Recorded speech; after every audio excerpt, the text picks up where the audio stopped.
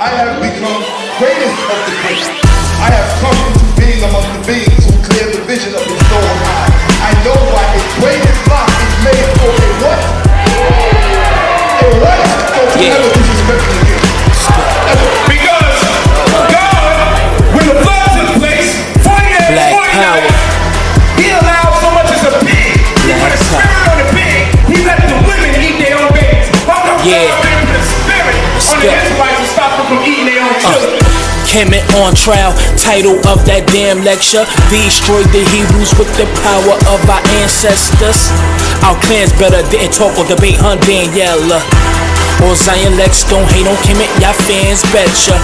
And Sinetta, bringing knowledge to the masses. With the undisputed knowledge, they don't teach in classes. Kemet, Black Power movement, do you understand? We on trial, Hebrews thought they had the upper hand. Polite killed them with that footage from the motherland. Hush y'all too much rah-rah. Nazi Elder Gabar, the young Yawan Sop. When is y'all gon' stop? We got tombs and mummies, y'all just got some rocks. Me and my squad illa plus the Magi and the God Killer. Shout out to Hatshepsut and the King Heru, the son of Amin-Ra, Asepata Asa. Now Valley's here, we came to bring it home. Kim is back to claim the throne. Okay, so I need to tell people, please, wake up. They can't show me or show the bones of anybody in the Bible. They can't show me no Hebrew. If the Hebrews built the pyramids, where are their pyramids before they came to Egypt? You know what I'm saying? They're waiting for God to come back to destroy all of this. You know, so that's a belief system. We need to let them know, ain't nobody coming back. They sent us.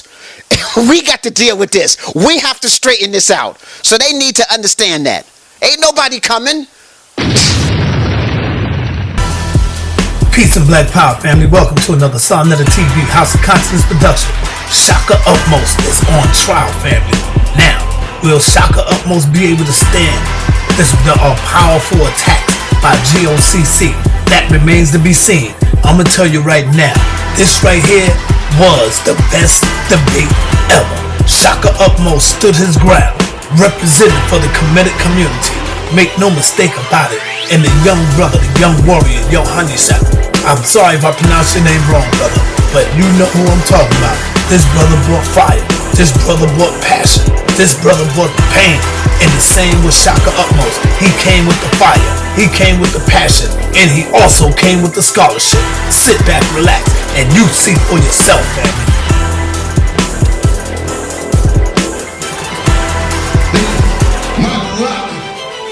Lock is too heavy for any of you combined could not hold it together with your hands. Really?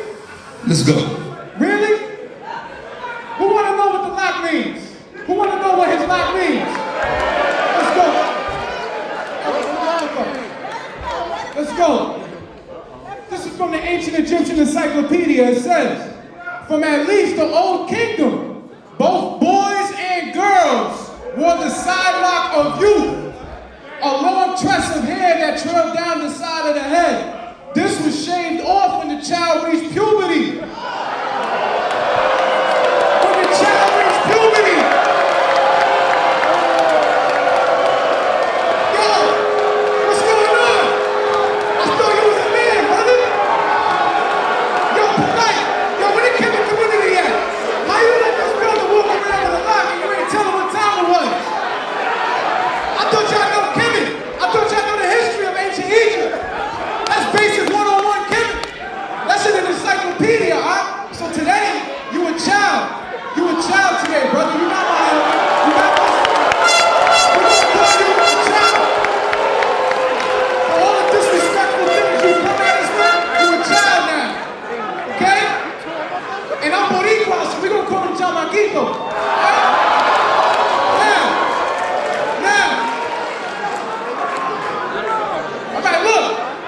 The only sellers you can find when people with side locks is little children. We got right here, okay? Pharaoh Thutmose the first of the 18th dynasty of ancient Egypt with the chief wife, Queen Amos. And daughter, Nefertiti, with a lock. Let's go. The Kamwaset relief from 1279 BC, depicting a young brother with a lock. The Romans also took this sculpture of the Roman boy with his hair in the Egyptian style with a lock of Horus. You want to know what this lock means? That's what the lock means. The side lock of hair was cut off and dedicated to the gods in connection with the coming of age ceremony, marking the transition to adult life. Let's go, these are original stellars. That's a modern day Kemet young brother right there. Not a man, next to Shaka Amos the child. Disobedient child. Shaka Amos lock, is it cast down? You wanna know what this lock means? You gonna find out what this lock means before you go. Let's go. Let's go. Now, my lock, this lock is too heavy for all of you combined cannot hold it together with your hands. ready? Let's go. Now defend your lock, brother. Kevin on trial. Let's go.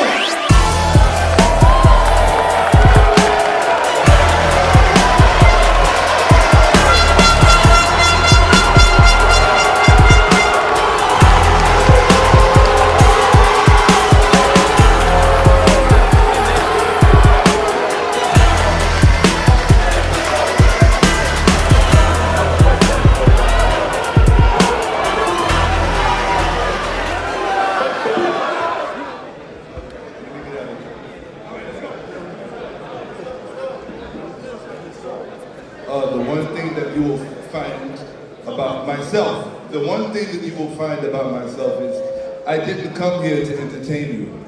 I came here to teach you because my people have been deprived for 200, 300 years the luxury of reading and writing. It was illegal for us to read and to write in this country. And because it was illegal for us to read and to write in this country, many of us are playing catch up, but we don't know it. The brother Awan Yansa, who just gave his passionate dissertation after the rap group did their thing. I like the rap, by the way. It was very good. If I wanted to, I could embarrass you right now. I'm not going to do that. Instead, what I'm going to do, Awan Yansa, is I'm going to teach you. So what I want you to do is I want you to look at the screen. See, the problem is that you went to the ancient Egyptian encyclopedia. You went to Google. What you should have done was you should have gone to the source. You should have gone to the source and allowed the people of ancient Kemet, ancient Tameri, and Tawi to speak for themselves, as I am going to, because I have respect for my ancestors. Don't what? Okay. Now, I'm going to let the people, the Africans of the Nile Valley, speak for themselves. When I show you what I show you, I do not want you to laugh at Awan Yansa. I'm serious. He did what he did out of ignorance. He is as much of a victim of our Holocaust as any of us are in here. I will not tolerate anyone laughing at him simply because he was incorrect. Now we will all learn together. This is the coffin text. This is the eschatological text of ancient Kemet. This is where they explain to you their cosmology, their worldview, during life, before life, and after. Now I'm going to read to you what they said. I have become greatest of the greats. You tell me if these are the words of a child. I have become greatest of the great. I have come into being among the beings who cleared the vision of his soul eye. I have opened and built up the injured eye, for I am one of them. I know the united arm, into which the greatest of the seas was not initiated. The hushing of the mouth in the Sanuk festival, the hostile acts by the destroyer against the heir of arm. I know why a braided lock is made for a what? A what? A what? A what? A what? Don't you ever disrespect me again. Ever. Ever. You are not accustomed to looking at the real thing. You are now looking at the real thing. stand down. My child should never sit in your classroom, ever. There is not a Hebrew Israelite breathing that can teach my child. Go ahead, Shaka. Go ahead, Shaka. Don't you ever disrespect Allah again. I told you it was too heavy for you. You just dropped it on the floor because it was too heavy for you. Give it up for Shaka.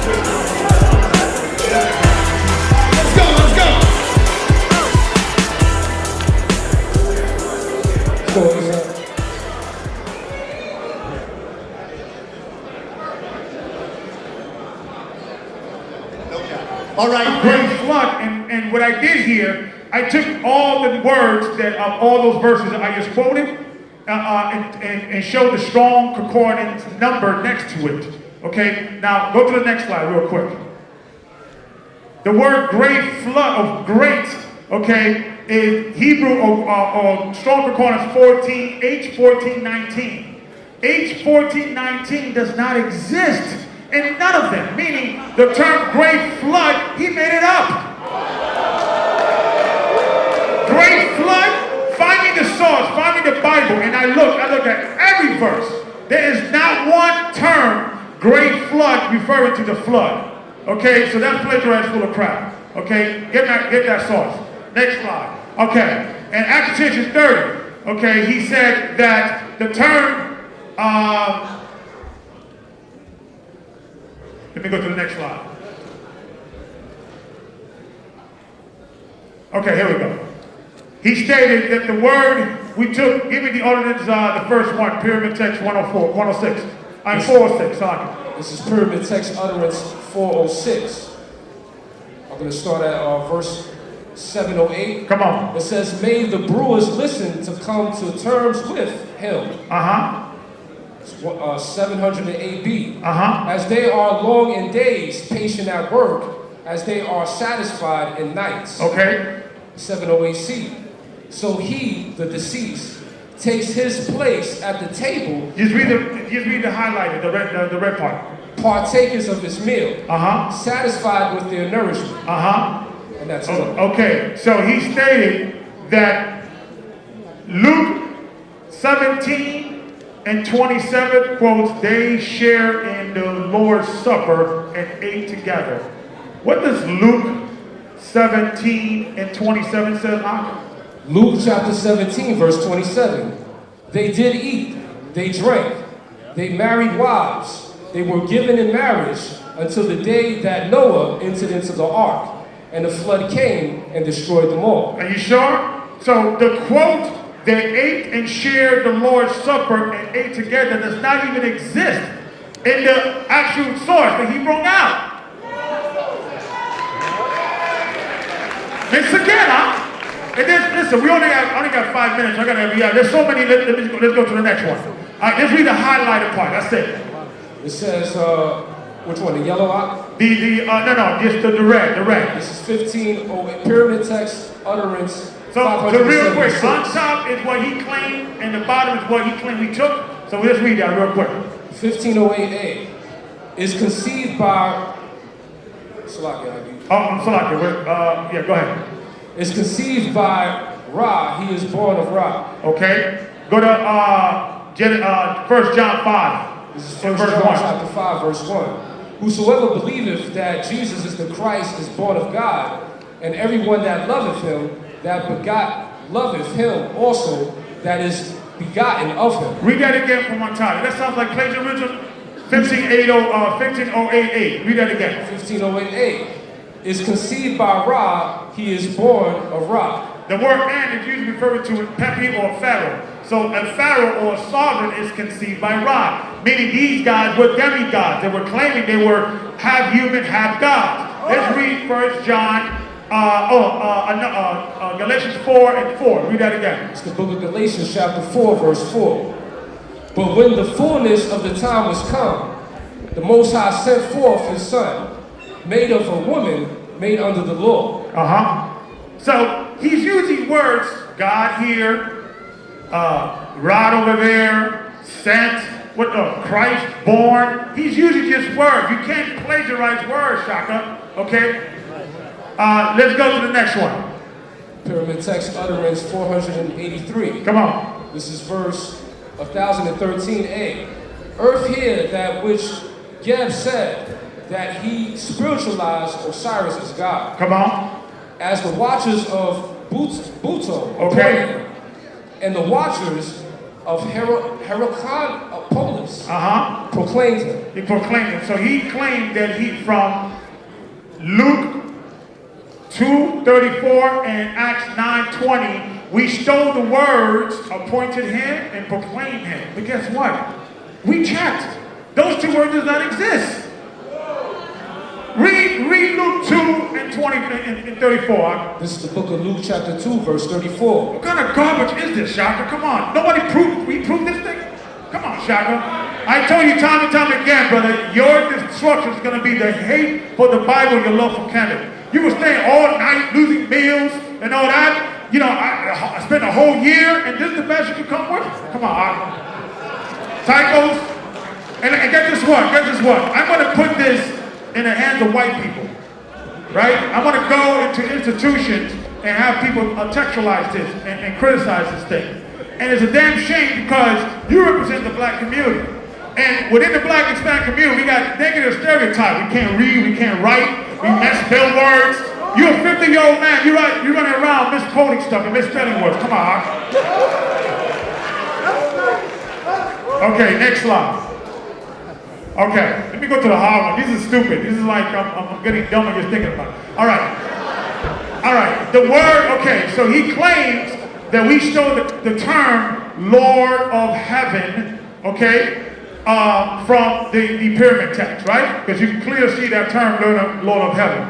But the problem is this, right? Who is the Lord of Heaven in the Egyptian chronology? In this, you got Horus is the Lord of Heaven, is referred to him. Okay, over here it has Horus is the Lord of Heaven, and here it has Ra is the Lord of Heaven. Can the real Lord of Heaven please stand up? But in the Hebrew culture, who's the real Lord of Heaven? Let's get that. Read that. This is the book of Acts chapter 17, verse 22.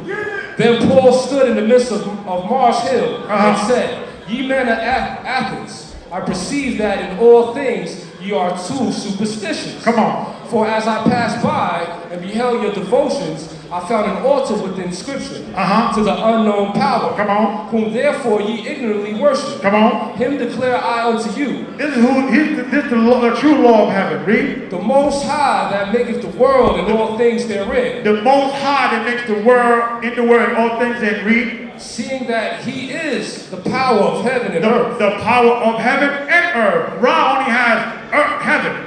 Yes, we got one on you. And what else? Read. Dwelleth not in temples. And what heaven? We talking, there's many heavens. Read. Dwelleth not in temples made with hands. Come on. Neither is worship with men's hands, as though he needed anything, seeing he giveth to all life and breath and all things. Okay, so hold that. Okay, next one. He claimed that we took the term kings of kings and lords of lords and prince of princes from the book of the dead, right? Papyrus, Ani, whatever that is, right? All right, but check this out. That terminology, read that again, read it on top. This is from Wikipedia. This is common knowledge. The term kings of kings is a Middle Eastern term. Read that. This is the King of Kings from Wikipedia, the Free Encyclopedia. King of Kings is a title that has been used by several monarchies and empires throughout history. The title originates in the ancient Near East. Okay, hold that. So you got the Hindus, they use it. Okay, you can get this on Wikipedia. The Africans, they use it. The Buddhists, they use it. Okay, in Africa. But let's see who's the real kings of kings. And I'll show you within our writings, we used to refer to other kings, kings of kings, because this was a general term. But the true King of kings and Lord of lords, we all know that's Christ, Yeshua Messiah. I heal. And there's more. Hebrews, let me hear you. This book is garbage. Throw this thing away, Shaka. This is garbage to the black race. And you fake your book out, that's what we hear. Cameron's on trial. I don't want to hear about King James, I don't want to hear about nothing. Cameron's on trial.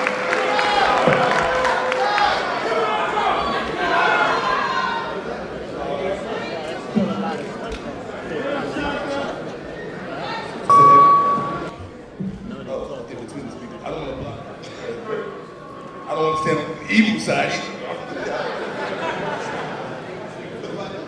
I'm gonna be blocking my right here. I'm good, right? Thank you. That's what's up. How you?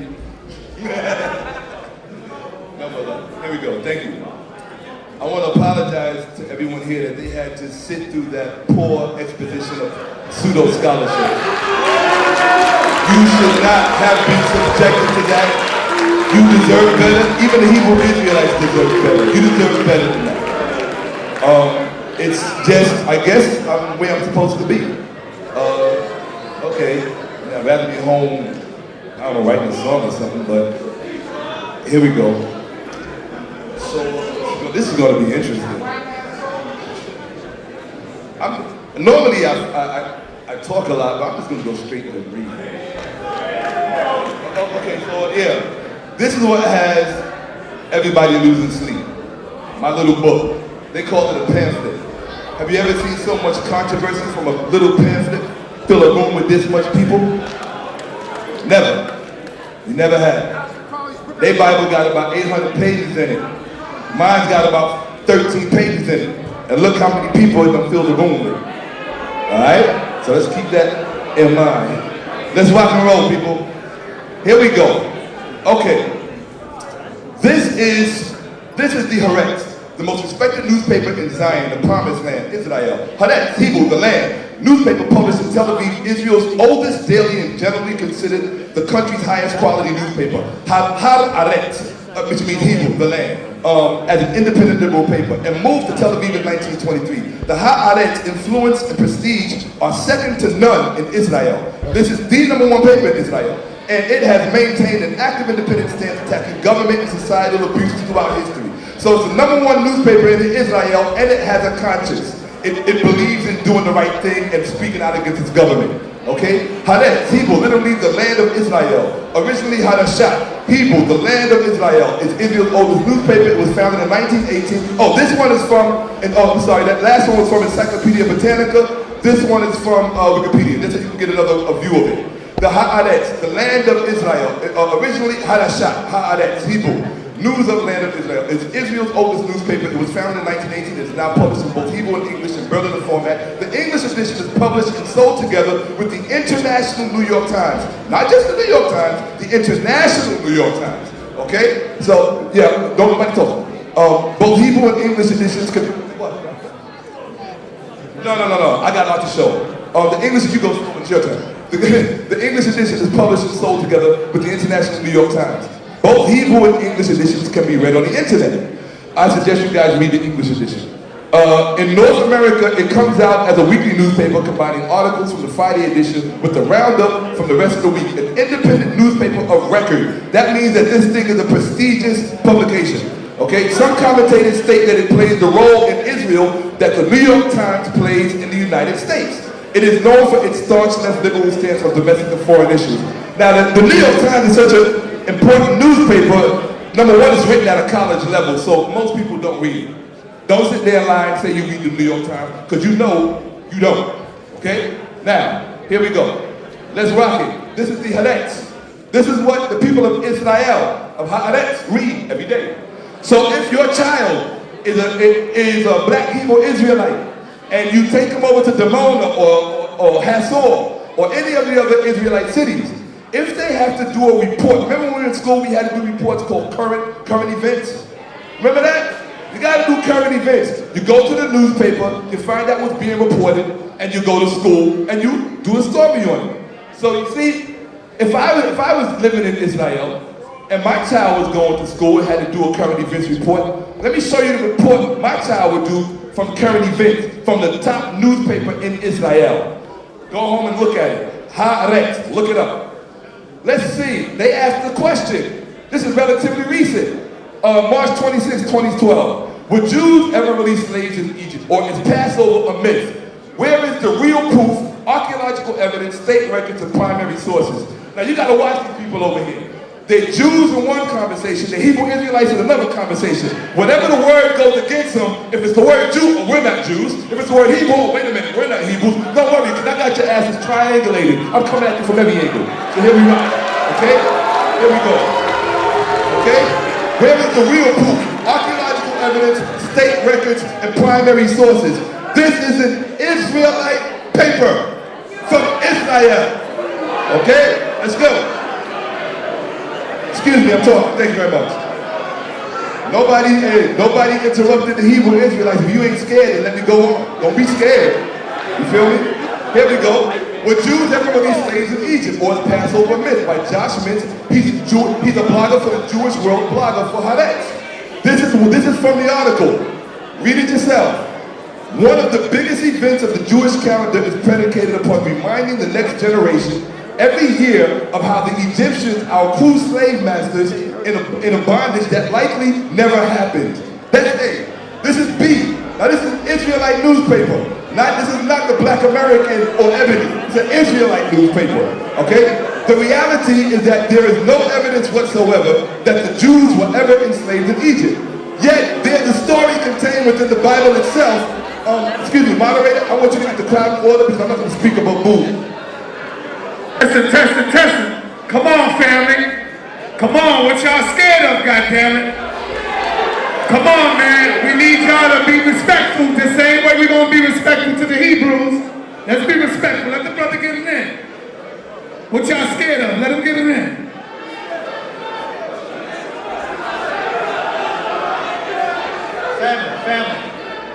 Family. You know, there's so much. Family, there is so much great information that I learned when the gathering of Christ Church spoke. A lot of information I learned. And I am asking that we're able to continue this information gathering. You, the audience, are the winners here. And there's so much that I want to learn. And I learned today. I see my brothers, I've interacted with my brothers, I've enjoyed, and I've learned. And somewhere, the truth may not be on either side, but it could be somewhere in the balance of both. So, let's go. Here we go. All right. I want to give you you don't mind, guys, you don't mind if I give you some PhDs, right? I like the PhD stuff. I'm not a religious person, I like scholarship. So I'm here to bring scholarship. If you want a religion, go to the synagogue, go to the church. I didn't come here to give you religion. Okay, I came here to give you scholarship. Here we go. This is Dr. Robert Kugler, Paul S. White Professor, Director of Strategic Initiatives, and the Chair. Paul Kugler is the Paul S. White Professor of Christian Studies, Department Chair of Religious Studies and Classical Studies, and the Director of Strategic Initiatives. He teaches courses on Jewish and Christian origins, including courses on both the Hebrew Bible and New Testament. His special area of research deals with the interface between the social historical context of early Judaism and Christianity and the religions' interpretations of their received texts and traditions. He is particularly engaged with interpretative traditions in the Dead Sea Scrolls and in Jewish and Christian literature from Greco-Roman Egypt, as well as with the documentary evidence for the Judean life in Hellenistic Egypt. His academic credentials, PhD, 1994, University of Notre Dame. A master's in divinity with honors, theological seminary bachelor's with honors, Lewis and Clark College, field of study and language competencies, Hebrew Bible, pseudepigrapha, Dead Sea Scrolls, early Judaism, New Testament, Jewish literature, history and Greco-Roman Egyptian languages, Aramaic, Greek, Hebrew, modern language, French, German, lesser competency in modern Hebrew, which means that he's more fluent in the ancient Hebrew than he is in the modern. Let's see what he said in his book. I like to read a lot. In this book right here, and that's his partner, Dr. Patrick Harton, another PhD. He's got about 2 different PhDs. taught New Testament at the University of Waterland in Johannesburg, South Africa.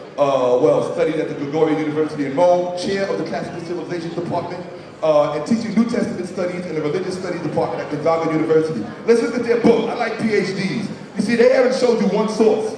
And every source they showed you was garbage. I'm showing you what the PhDs say. The story of Moses' flight to Midian following the murder of the Egyptian overseer may draw on the Egyptian tale of Sinué. An introduction to the Bible, page 74, Robert Kugler and Patrick Harton. That's the PhD.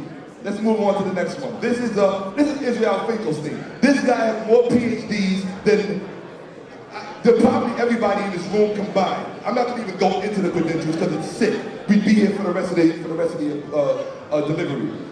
This is his partner, another PhD all over the place. I like the PhD, that's just me personally. Here we go. The Bible on Earth. If you want to see through their lies, if you want to educate your child on why you have to throw the Bible in the garbage, this is the book to read. Do not say after today that you did not see it. It is called The Bible Unearthed. Archaeology's New Vision of Ancient Israel and the Origins of its Sacred Text. Israel Finkelstein and Leo Asher Silverman. Okay? He was born in Israel. All right? You didn't read about it in the book. He was born there. Here we go. Okay? That's why. Let's see what they say. I want you to understand this. I didn't come here to defend my book. I don't have to defend a book that stands on its own merit. They did a horrible job of the presentation. I came here because what is the point of defending a book against a group of people who don't know who they are? They tell you that they are Hebrews. What's that? They tell you, their Bible story tells you that they left Egypt in the Exodus, and then they wandered through the desert, and at the order of God, through Joshua, they conquered the Canaanite people. And that's how they ended up in Canaan. They went city to city, they went city state to city state, and they conquered the people. This is what they tell you. It's in their Bible. Read it. I read it, so I hope you read it. And by the way, the Bible verses that he was quoting from, that was so much crap it wasn't even funny. Okay, the first question I should have asked you is what version of the Bible you reading, because you want to pretend there's only one version. And we all know there's 1,000 versions. And then none of them say the same thing. So now, let's keep it moving. This is what it says. The archaeological scientific evidence proves the biblical story false. Who really were the Israelites and where did they come from? This is PhD at the university level. I'm not giving you the garbage. I don't play with the high school stuff. All right? The discovery of the remains of a dense network of highland villages, all apparently established within a span of a few generations, indicated that a dramatic social transformation had taken place in the central hill country of Canaan. Hold on, Shaka. Hold on. Please, people, the people in the back of the room, they're saying they can't hear them because there's too much chatter going on.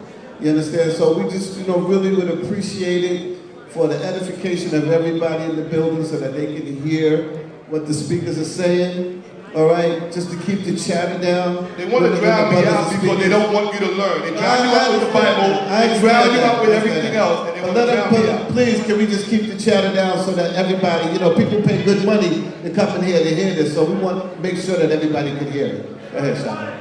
Here we go. Israel's Canaanite origin. Do you see the title? Israel's Canaanite origin. They want you to think that they are not the Canaanites, or the identity that they claim is not Canaanite identity. They want you to think that they came from someplace else, was enslaved in Egypt, then they went to Canaan and conquered the people. Don't forget that. Because what I'm going to show you is going to turn the Bible on its head. Now watch. The discovery of the remains of a dense network of highland villages, all apparently established within a span of a few generations, indicated that a dramatic social transformation had taken place in the central hill country of Canaan around 1200 BC. There was no sign of a violent invasion or even infiltration into a clearly defined ethnic group, Instead, it seemed to be a revolution in lifestyle. In the formerly sparse populated highlands from the Judean hills in the south to the hills of Samaria in the north. That means all of Israel. The Judean hills in the south and the hills all the way to Samaria in the north. Far from the Canaanite cities that were in the process of collapse and disintegration, about 250 hilltop communities suddenly sprang up. Here were your first Israelites. Let me tell you what that means, because this is very serious archaeology. This is not the high school stuff. This is not even the stuff you're going to get as an undergrad. This is the post-grad stuff when you're out in the field and you're working. What that means is that at a certain period in Canaan's history, I really suggest you listen. At a certain period in Canaan's history, they had a social revolution from inside. I don't even have to look at the book to tell you why, because I know the history better than I know my own room. The reason that they had a social revolution is because the elite people in Canaan, they were oppressing their own people. It was really about the haves and the have-nots. The haves in Canaan were in the pocket of the Egyptians. So whatever the Egyptians wanted from the economy of Canaan, the haves in Canaan would give it to them. And this made the people out in the suburbs resent them. It made them, so I just showed you the source, the Bible on earth. That's the source right there, the Bible on earth. I'm gonna keep going. Here you go. Hold on, since you want sources, let's give some sources. Let's see. Here we go. Because, they tend to make a lot of claims. You tend to make a lot of claims and you appropriate things for yourself that don't rightfully belong to you. You ask them about Hebrew, it's the oldest language in the world. Adam and Eve spoke it, blah, blah, blah, blah. But they're going to tell you that all day long. Let's see if Hebrew is the oldest language in the world. Let's find out. Because I really want to know. All right? Okay, let's see here. Hold on 1 second. I want to find out. If it's the oldest language, it should have the oldest alphabet, if you ask me. Unless it took you a long time to learn how to read and write. Let's see. The world's oldest known alphabet was developed in Central Egypt around 2000 BCE from a hieroglyphic prototype. And over the next 500 years, it spread to Canaan and eventually to the rest of the world. But before we do that, let's establish this. Canaanites and Israelites, the same people. Let's see. The process that we describe here is in fact the opposite of what we have in the Bible. The emergence of early Israel was an outcome of the collapse of the Canaanite culture, not its cause. And most of the Israelites did not come from outside Canaan. They emerged from within it. There was no mass exodus from Egypt. There was no violent conquest of Canaan. Most of the people who formed early Israel were local people, the same people who we see in the highlands throughout the Bronze and Iron Ages. The early Israelites were irony of ironies themselves, originally Canaanites. That is from the #1 archaeologist in Israel, on the planet. On the planet. The Israelites and the Canaanites were the same people. That is a fact. They were the same people. There was never a conquest. There was never a conquest. There was never an exodus. That's what the archaeology on the ground says. That is what the evidence says. Let's go. Here we go. Let's go. Let's see. 1 second. Here we go. Oh, this is a book called The Story of Civilization, Our Oriental Heritage. It's by Dr. Will Durant, PhD, Columbia University. This is what it says. Let's get the facts, folks. Let's get the facts in the argument. Okay? Here we go. These are the facts. The Phoenicians did not create the alphabet. They marketed it, taking it apparently from Egypt and Crete. They imported it piecemeal. You know what? I don't even want to read that. I'm going to go to the good stuff. We don't talk to the good stuff. Original black now, I want the good stuff. Here we go. Better questions, better the answers. Oh, here we go. All right.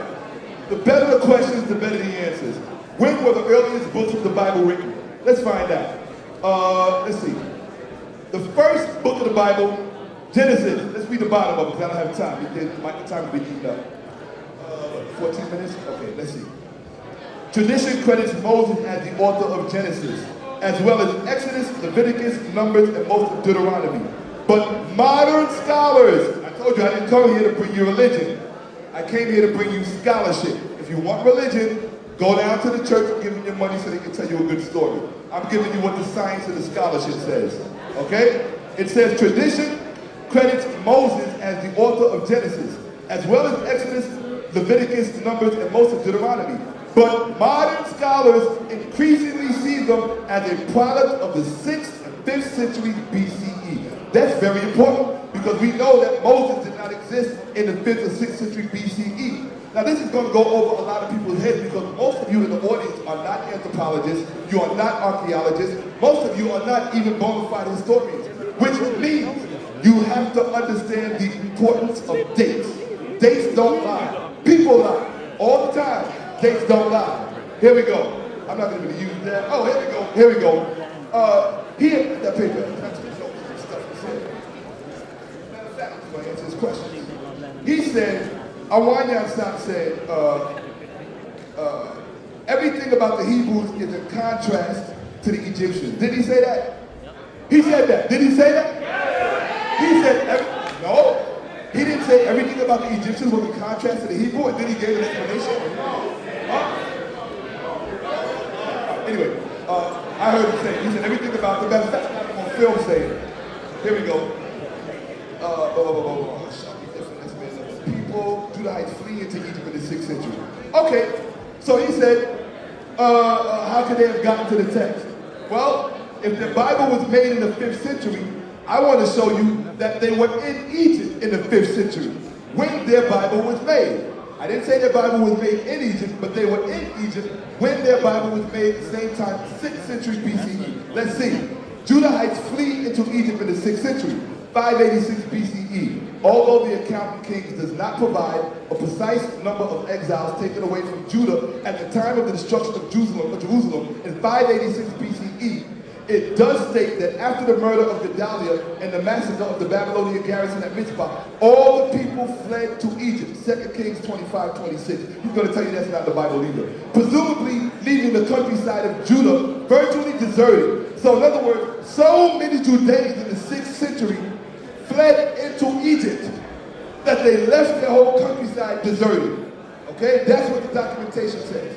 Let's see. And Jeremiah, we all know the book of Jeremiah. I think Jeremiah also ran into Egypt. You know, they always running into Egypt. They hate Egypt. Egypt is everything under the sun, but we can't keep them the hell out of Egypt. So hold on one second. Let's see. The Bible says, here we go. I'm not going to go. So we got you in Egypt, in the 6th century BCE, when your Bible is first being produced. All the earliest books in the Bible, 6th century BCE. The documentation is there. I don't have to repeat myself. Let's see. Judah. Was it necessary for 6th century BC Judahites to be in ancient Egypt to have been exposed to or have had access to ancient Egyptian? He claimed that we stole the word wise. One word. And read 2017a. This is 2017a. To thee come the wise and the understanding. Thou art called to the southern tier, palace. To thee come the gods. Read it from the top, again. 2017a. To thee come the wise and the understanding. To thee come the wise and understanding. They were bragging to that, whatever that king. So read the actual translation. What is the topic on top, the yellow? Resurrection, transfiguration, and life of the King in heaven. Right, so they were giving him props. Read the actual Bible scripture. This is Matthew chapter 2, verse 1. Now, when Yeshua was born in Bethlehem of Judea, in the days of Herod the king, behold, there came wise men from the east to Jerusalem. Next slide. That's not even plagiarism. You can't plagiarize a word, Shaka. Now we took the word serpent. Literally, I'm not lying to you. He's literally just put 2 words in his book and claimed we took that concept. Now, you can take the serpent because we all know who's the serpent. That's Satan. Next slide. Okay, he claimed that the term his feet shall be kissed, right? From a pyramid text 685, verse 871. Next slide. It doesn't exist. It doesn't say that. That's it. That's it up there. Where's 871, Shaka? Explain that, Shaka. Another typo. Come on, Shaka. You said you dropped out of 9th grade. This work shows that. It shows that. Next slide. Okay, that's actually the script. He got that right. Next verse. Okay, he claimed that the term you shall reach the sky of Orion came from pyramid text 412 verse 723. Next slide. It doesn't exist. It doesn't exist. Where you got your sources, Shaka? You gotta apologize for that, man. You gotta apologize. Tell me again. Next slide. Okay, he claimed that the term I live by grace is quoted in Pyramid Text 570, verse 149 or 1451. Next slide. It doesn't exist. It doesn't exist. Next slide. Defend your book. Defend Kenneth. Okay, he claimed that the term preeminence that we took. Now he said we took a word, preeminence. Okay. In Ordinance 364, 621. Next slide. It doesn't exist. Next slide. Yet again. He claimed that the term, read that again. Go back to the next slide. Go back to, no, go back. Oh, he screwed up twice. Go back to 45, right? In the bottom, you see that? Ephesians 2 and 8, it claims that it says the body of, the church is the beginning and the firstborn from the thing, I can't make it out, and he might have the preeminence. Read the actual verse, This is the book of Ephesians chapter 2 verse 8. For by grace are ye saved through faith, and that not of yourselves, it is the gift of the Most High. It doesn't exist. He misquoting stuff. This book is garbage. How can you plagiarize a word? Next slide. Okay. Last but not least, he claimed that the term for I have ascended, I have assumed authority, comes from Pyramid Text 257. I got it up there. It doesn't exist. You see that? Give me another one. These things don't exist. He is making these things up. This is what I am. You can see it. These things don't exist. Fix, copy your, prove your work. Next slide. Don't be deceived by his book. Right, it's garbage. It's garbage. It's garbage. Prove work and stuff. And they quoted the bottom line, Dr. Ben would not approve of this garbage. Defend Kenneth, defend your book.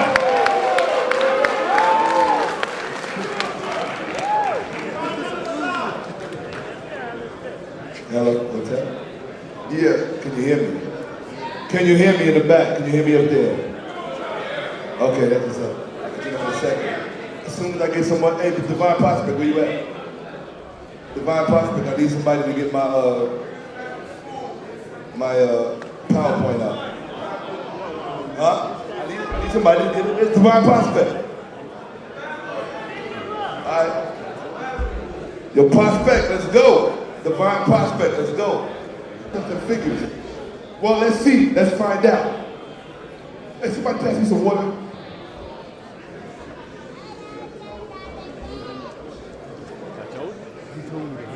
Here we go. Judah, let's read about Judah, people, because that's where your Bible comes from. Judah strongly influenced by Egypt over and over again prior to the 6th century BC. Egyptian influence on Israel and Judah was particularly strong in the reigns of Solomon and Hezekiah. Okay? 10th century BCE, during Egypt's third intermediate period. Do you see that, Hebrew Israel? Thank you very much. Don't knock that over.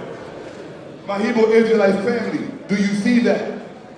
Egyptian influence on Israel and Judah was particularly strong in the reigns of Solomon and Hezekiah, 8th century BCE, during Egypt's third intermediate period. As a result, I hope you're ready for the next part, because I want y'all to pay attention. As a result, because you can all read it, it says, as a result, Hebrew literature is permeated with concepts and figures derived from the didactic treaties of Egypt, with Amenemhotep often cited as the foremost example. Legacy of Egypt, Ancient Egyptian Literature by Miriam Lichtai. Both PhDs. I will read it again because you want to pretend that I didn't read it. I'm going to read it for you again. It says, Hebrew literature is permeated. Do you know what permeated means? Do y'all know what permeated means? I don't think they know what permeated means. Okay? Now, I'm going to read it again. Hebrew literature is permeated with concepts and figures derived from the didactic treaties of Egypt, not from the Bronx, not from Queens, not from Baltimore. So let's go. Let's go. Here we go. All right, hold on. Here we go. Oh, here we go. This is from the book. Oh, guys, pay attention. You can't say Shaka Amos did not tell you this. There is an article you want to read in Biblical Archaeology Review, and it's written by Dr. Robert Deutsch. The name of the article, I'm going to give you the name of the article, have your pen and paper out. So the next time you got to shut one of these Hebrew Israelites down, oh no, let me not say that. The next time you have to teach and share and impart to one of your Hebrew Israelite family members, you'll have this text. I got one, thank you, I appreciate it. Here we go. It says, in the Iron Age, fiat artifacts, so, oh, by the way, all the way to the 6th century BCE, that's why I have it underlined. The same era in which their Bible was produced, 6th century BCE, what does it say? In the Iron Age, 1200 to the 6th century BCE, fiat artifacts such as amulets depicting a variety of gods and goddesses from the Egyptian pantheon are found at almost what? Every ancient site in Israel. Egyptian iconography was also used in highly prized ivory carvings found at Samaria, capital of the northern kingdom of Israel. It didn't matter. What's that? Because y'all don't really understand the nature of what I'm talking about. My mic need to be up. Somebody will pay for my mic to be turned down. I know the role, I know how it works. Here we go. You can see it. I'll read it again. And Hebrew Israelites, that's what your grand folks was doing. They was worshiping. This is not in Egypt. This is in Israel. In Israel. Okay, here we go. In the Iron Age, 6th century BCE, fiat artifacts such as amulets depicting a variety of gods and goddesses from the Egyptian pantheon are found at almost, not some Israel sites, not most ancient Israelite sites. What does it say? It says, found at almost every ancient site in Israel. Egyptian iconography was also used in highly prized ivory carvings found at Samaria, the capital of northern kingdom of Israel. Okay, no problem. Let's see what else they say. Here we go. Here we go. Boom, boom, boom, boom, boom.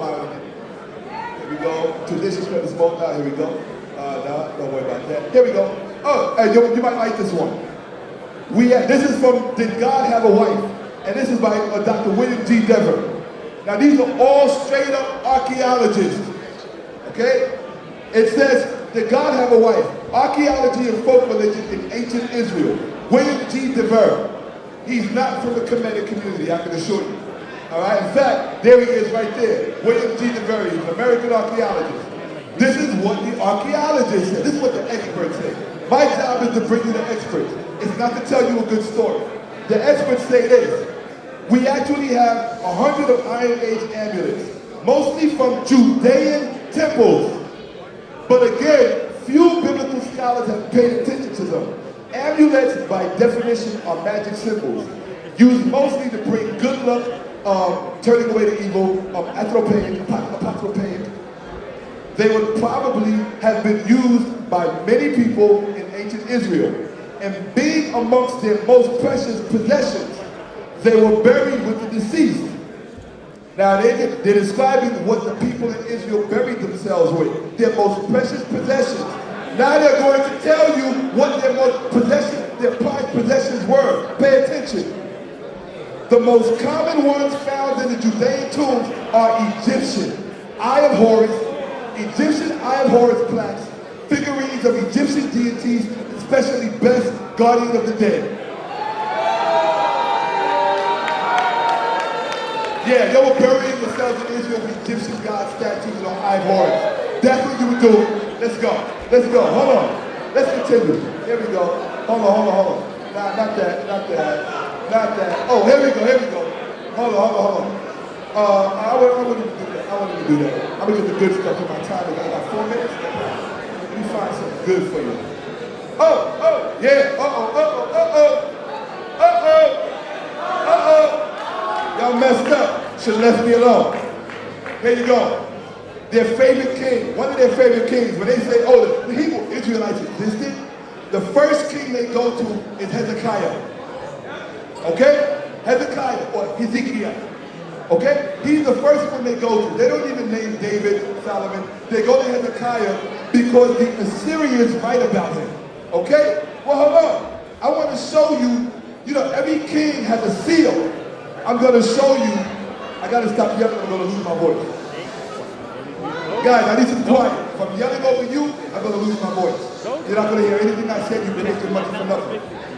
Okay? Guys, choice. I need to get my mic turned up. Can you turn it up?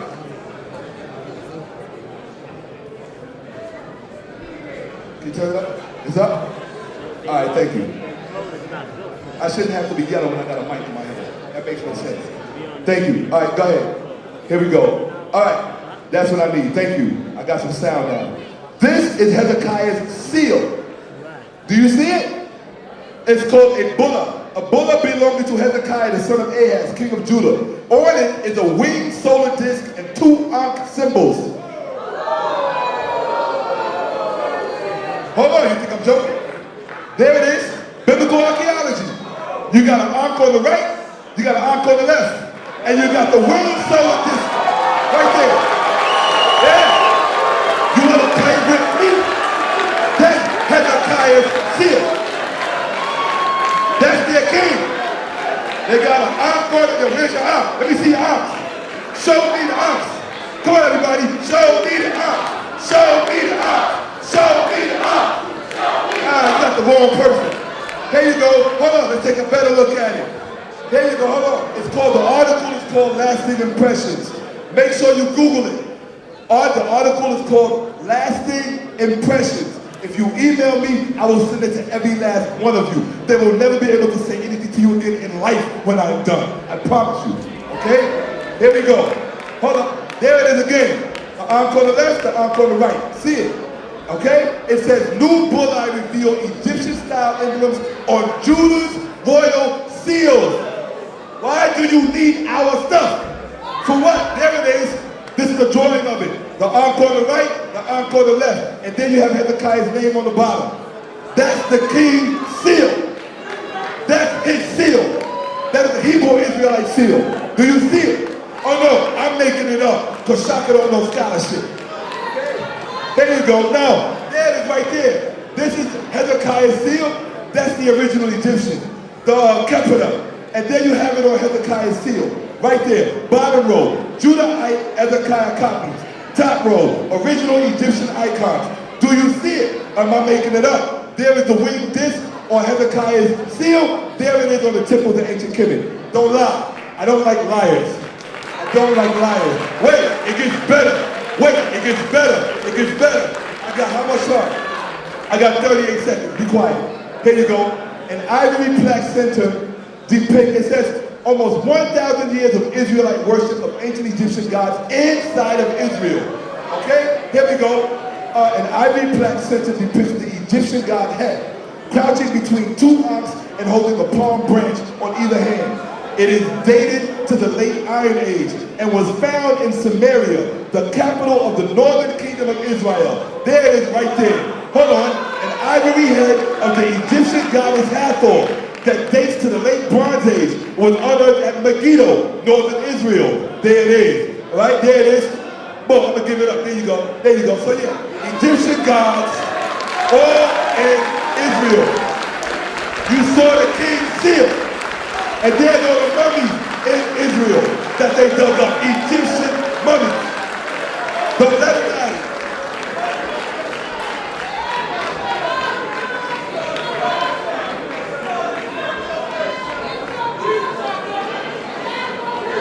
Hotep family.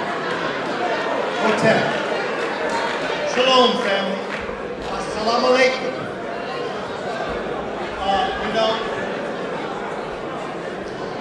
now I'm getting a sense as to why everybody in this room look alike.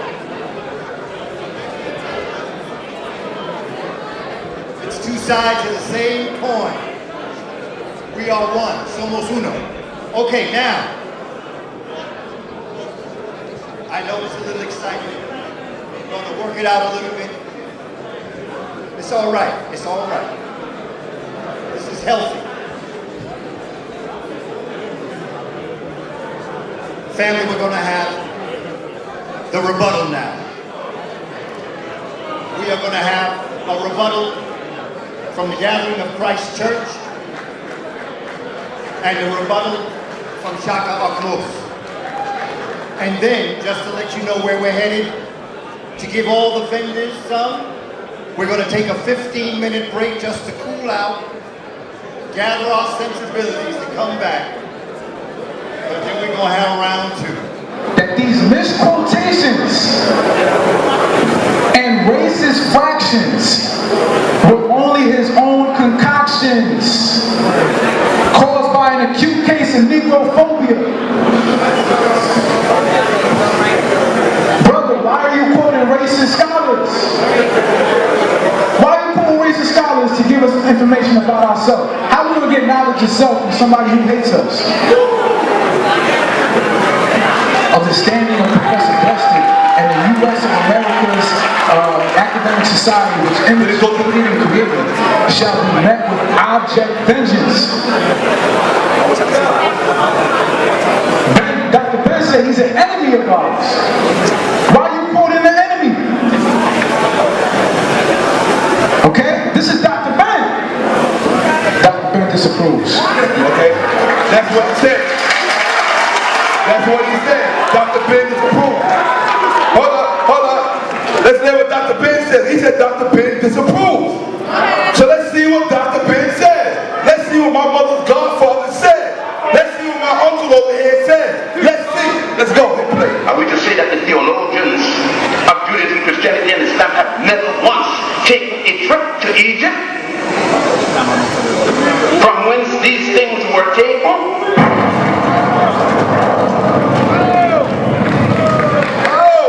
I thought Dr. Ben disapproved. Dr. Bell, did you hear the question? Did you hear the question? Matter of fact, let's play. Oh, that's a video? Yeah. Press play. When the Africans looked and created with, there was no God Jehovah yet. Adam and Eve yet. Let it go.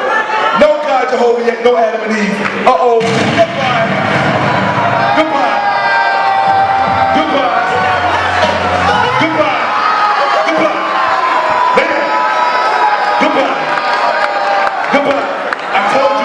Alone. The best thing you could ever did was just leave me alone. Hold up, because you won it, right? Where we at? There you go. Hold on. Stand the Bible, ain't just, what else I got here? I know I got something fun up in here. Yeah, I see I got 1 minute and 30 seconds left. There you go. I don't have to defend my book because you didn't attack it. You didn't attack. All you did was spread vitriol. Defend my book. Defend your existence. Hold on. Here you go. Yeah. And you know what? And I'm going to read Preston again so you can hear it. For those of you who didn't hear what James Henry Preston said, I'm going to read it for you. He said, in lore and mythology, the Hebrews drew much from Babylonian civilization, but in morals, religion, and in social thinking in general, the Hebrews built up their life on Egyptian foundations.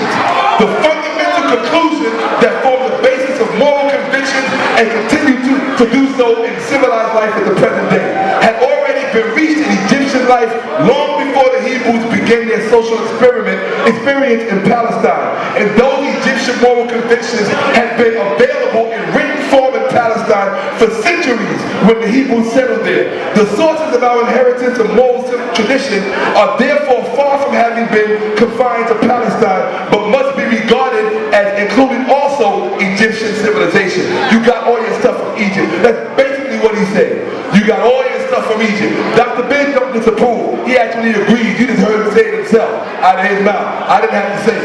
You feel me? I didn't have to say it. And then tell us, why is the oldest Bible found in Egypt, not in Israel? Tell us that right there. All right, let's give it up, family.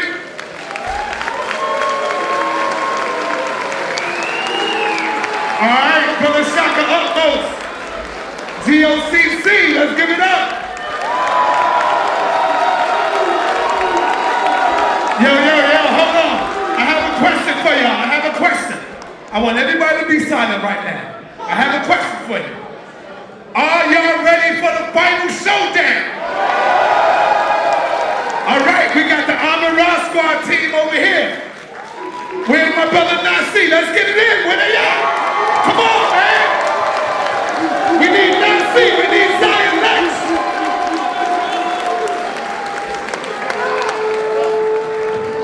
1, 2, 1, 2. Come on, man. Let's get this on now.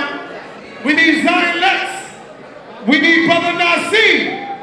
Yo, man, let's give it up for our brother Hashan, man. Hashan, where you at, man? Come on. Come on, Hashan. Take the tape. Take the stand. The God Killer of the Armor Raw Squad. Come on, man. We got the God Killer, goddammit. Got Hey, Black African Power family. Armor Raw Squad up. Well-organized lot defeats a disorganized troop every time. Y'all know what it is. Hold on. I'm just playing. We got it. The teaching exhibition right here. Y'all understand that. All right, let's go.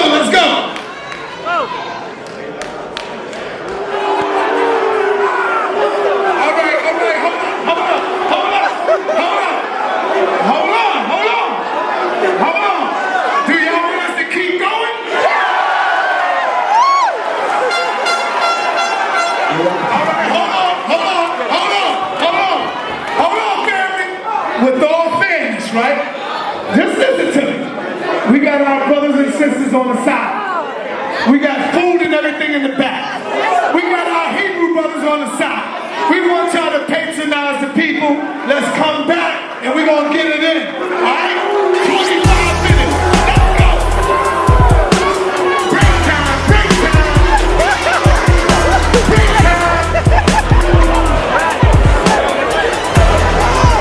Come on, man. Get up, Sarah. The devil and the Antichrist. The devil and the Antichrist, they know that they're going to go down to hell. They know that they're going to disappear from the earth. But quiet down, family. We starting right now, so we can breeze right through it. Go ahead, brother. But they get their satisfaction in trying to take as many Hebrews down with them as possible, because they know they're going into damnation. But that satisfaction is not going to happen tonight. There's an old adage that Satan has, and Satan says, if I could take off the head, the snake will fall. You ain't taking the snake down because everybody here is a head. You take any one of us out, and any one of us Hebrews out, we're going to come back, and we're going to be strong. Everyone here is a force all by themselves. Here with the Hebrew war machine, you'll only find applied force and never feeble-mindedness. With that said, brothers and sisters of the jury, the respondents and or defendants are being charged with critical thinking malpractice. Move away from the speaker. Are being charged with critical thinking debates. One is sensationalism. Sensationalism is subject matter producing startling or thrilling impressions to excite and please vulgar taste. Here we use critical thinking, which is clear, reasoned thinking or judgment, while in the process of critical thinking, ideas should be reasoned and well thought out. Medical malpractice and critical thinking malpractice are synonymous, which are all band-aids. Let me explain to you how that works. You can go to high school and get straight A's. You can go to college and get a 4.0 GPA. Nor were they philosophical materialists. What is a philosophical materialist? It's the belief that only physical matter exists, that there is no spiritual world. These Kemetic teachers are copycats of the medical community. Just as medicine degenerates its patients, so does the atheism degenerate our spiritual system and allegiance with the Heavenly Father. How is the Hebrew system the answer to our people? Well, this is how the Hebrew system is the answer to our people. When you look at the enemy, right? The enemy has Marines, has the Navy, has the Army, has a police force. So what they do is they attack you from a physical perspective. Our system of defense is the same thing when you look at the American system, right? They have the judicial branch, the executive branch, and the legislative branch. The executive branch is the most powerful branch because it actually supports and defends whatever the legislative and the judicial branch pass through as law. So they come from a physical perspective. Us as original people, as Hebrew people, we defend our system through the Heavenly Father. The Heavenly Father always knew that when we had obstacles that was too great for us to overcome, the Heavenly Father said, I got your back. From a spiritual perspective, we will beat any military, any Marines, any Air Force, every Navy, because we come from a spiritual system. The greatest threat to our people right now is the atheistic system, because it destroys our executive branch. We will not allow the atheistic system to destroy our executive branch. It will not happen. Not here, not today. They are on track. For the defendants, people of the jury, they were traumatized by crusaders at the hands of the Catholic Church and the Protestant Reformation. These so-called authorities or vicars of God were actually agents of the devil. While children, these Kemetic brothers were listening to preachers from the devil's pulpit and not thinking critically and not reading the scriptures from a critical perspective so that God can actually clear up his message so that you see who the right force and the right executive branch is. Today, these respondents or defendants work in concert with the axis of evil to bedevil, torment, harass maliciously, diabolical, as with doubt, distractions, worries, and confusion as many Hebrews as they can. The defendants want to dismantle the Hebrew community because they know that we, the Hebrew war machine, are the vanguard of truth and power by way of the Most High. We collectively accuse the defendants of chemotherapy-like approach to attack God's chosen. They attack those of the Protestant, Catholic, and of the Hebrew war machine. Just like they do with chemotherapy when you got cancer, they attack the good cells and they attack the bad cells. Well, that's the attempt that they're trying to do. They're trying to attack the Christians, the Protestants, and the Hebrew war machine, and we will not allow that to happen on this day. With the excuse of Catholicism or the Christian Protestant, they advocate intervention-like treatment by killing off all of scriptures and of God. They say you got to throw the scriptures in the garbage, and you got to throw God in the garbage. In effect, throwing the executive branch of our people in the garbage. This way, God's chosen people can be debilitated. Also, the defendants wants to lead us into the hands of special interest groups who only care about the dollar bill and sending us all to hell. I say to the people of the jury, the charge of critical thinking malpractice is no laughing matter. It is a felony punishable by ousting out of the conscious community and sent to the DOC, otherwise known as the Department of Correction, where they will spend time correcting the errors of their ways. We have camps here in the Hebrew war machine who will aid and assist in the responsibilities of correcting all of the defendants if they so wish. Now, another thing we have to understand that when I first started studying this, I did study under Brother Dr. Malachi Z. York. And when I studied underneath him, at the time they had the Ansar Allah community. Under the Ansar Allah community, when they were dealing with Islam, I always thought to myself, because later on in the late 90s, he dropped a book called The Degree of Mohammedism. I said to myself, what would it have been like in the Ansar Allah community when he was Imam Isa if we had the degree of Mohammedism way back then? Probably that particular society would not have thrived and would not have existed, because with the degree of Mohammedism, we would have been able to debunk several of his claims and several of his centralized themes. With that said, tonight we're going to produce the degree of Kemet. And in the degree of Kemet, we're going to show that what they think they know about Kemet is actually not true. Because the foundation of our prosecution or our charge with the Kemetic community is their atheist centralized theme. They want to remove that at all costs, and they want to say that we are involved in spookism, that we are involved in certain practices that don't have quote-unquote scholarship. What I try to prove to you by using medicine, and if you want, I will actually use law. Because you can go to law school and become a top-notch lawyer in terms of passing the bar exam, doing well in law school, and with those accolades, you can't defend anybody justly because you don't have the critical thinking skills. All you have is a bar exam and a certification that says I'm an attorney at law, but you don't know real civics. And they also trap you when you take that degree, because what happens? When you take the degree in the state of New York, when you pass the bar exam, you can only practice law in the state of New York. You cannot practice in Florida. You cannot practice in other states. So what does that mean? That your narrow-mindedness through the dumbing down process of the education system has taken you so low that you cannot even defend your client. Now, we have a system that is being mirrored, because when we study the Kemetic doctrine, it's those same scholars are the same ones writing the books of law school books. of medical school books. They've given you information with regards to Kemet to remove the equipment of the executive branch. How much time I have? It's right there. So, you're not recording. Sorry, my phone was there. How much time? How much time? All right, I got 6 minutes. Good. I got 6. So, my point is, we will show today, just like in medical school, when you have cancer, if I go into a clinic and I am gifted to cure cancer, they will throw me out of that clinic. Why? Because I have just robbed the medical community of billions of dollars that they use when somebody is diagnosed with cancer. And the way they do that, brothers and sisters, is that they give you these big words and these big scientific terms for your diagnosis or prognosis, and what they do is they awe you with these big words. They awe you with these medical terminology, so that you submit to their pharmacology and their pharmaceutical system. Well, that's the same thing the Kemetic community is notorious for doing. They will take these big words, these Kemetic words, or these alleged skills that they can translate the Medunetia, and in translate the Medunetia, you say to yourself, wow, that was deep. He can actually translate, the Medunetia. Here's another problem, brothers and sisters, that I think is very paramount. As a Boricua, I could trace my ancestors to here in the United States. And with that saying, it's very important. When we represent only one continent, which is the African continent, and if that's the only thing we represent, we are giving our enemies power, because what happens? We have 7 continents on the planet. We don't just have one. If we take one and occupy one, we will give them 6 other continents. That's not what the Hebrew war machine is. We own almost 7 continents. The whole planet belongs to us, because the Heavenly Father said so. Because the Heavenly Father said so.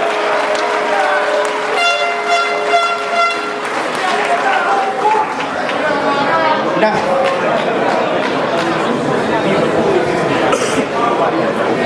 we're having a situation where an announcement has to be made before I continue. There's to be no recording outside of the recording that's actually sanctioned here. So if you have any recordings, please put it in your pocket, please put it away. We are doing no additional recording except the recordings we have here. Understood? Yes, that makes a video All right, so now I got 4 minutes left. I can take my time now. I lost my train of thought. All right, so the 7 continents, right, the 7 continents. Here's another thing that is very, very important. Something, a technique they use to character assassinate our critical thinking skills and our allegiance with the Heavenly Father. What they do is they tell you, oral tradition means nothing. That there is no oral tradition is garbage. And you ask, well, how is oral tradition garbage? Okay, this is what they say. You take one man in the aisle at the end, and you give him a 10-letter sentence, a 10-word sentence. By the time he gets to the last person, if there's 100 people, it'll be 1,000 words or 2,000 words, and it gets corrupted with oral tradition.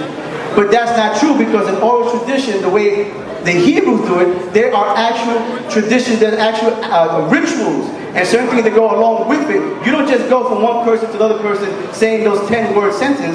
You actually do some type of a ritual. So in doing that ritual, by the time it gets to the 100th person or the 1,000th person, it is still in its exact organic format. So they want to kill oral tradition, and they all want to deal with epigraphy, and they want to deal with doctrine. Isn't it funny that they do that in a system where the European powers have destroyed our epigraphy? You go in the Arawaks and the Taino, and we have no epigraphy, or very little. So now with very little, they can come and say, well, listen, brother, you ain't saying anything because that oral tradition is nothing. Where's your epigraphy? Where's your words on the wall? But see, because we dealt with oral tradition, okay, before we transcribed it into scripture or tablets or stuff, while we were doing oral tradition, we understood something very important. And this is what we understood. The Kemetic community tried to say that they are the cradle of all the 3 major religions, that it springs from them. This is their claim, right? But we know through oral tradition that the Heavenly Father comes before anything in Kemet. Any pyramids, any pharaohs, any hieroglyphs, and all that, the Heavenly Father came first. The Heavenly Father came first.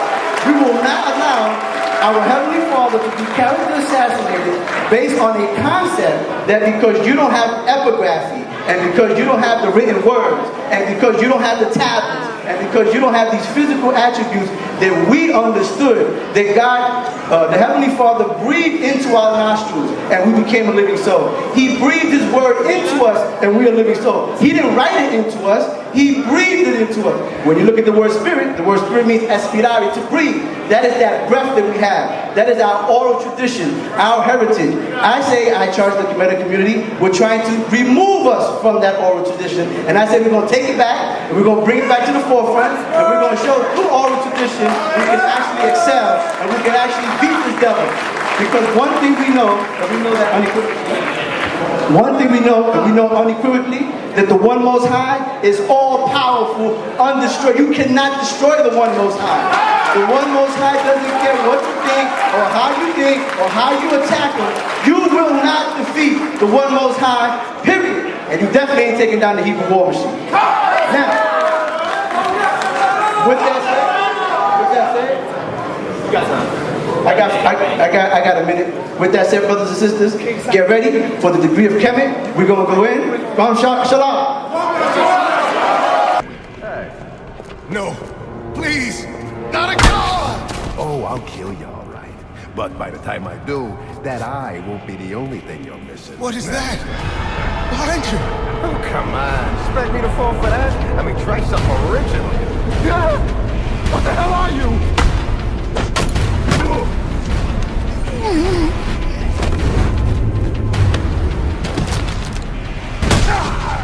No! Stay away!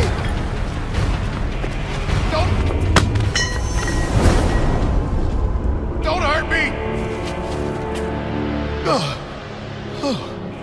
I heard the rumors, but you're not supposed to be real. You tore this place apart. All right now. You know what they want me to do, right? Hold on, give me this. I don't do nothing unless I'm on a stage. That's how we work it. I've been on every major stage in New York City except the Barclays Center. I've rocked Madison Square Garden. I've rocked every major, Randall's Island. I've rocked the Beacon Theater. I've rocked all. I need every black person to stand up right now. Everybody's like, every black person to stand up. If you black, stand up. If you Hebrew, stand up. If you Kemetic, stand up. Are you ready, my people? In the black, put the black fist in the hand right now. I want to welcome all the squad. Without any further ado, welcome the young female in itself. Come on, let's give a round of applause to the young female Lord of Love. Give me a round of applause. Put your hands together. Gotta get this work.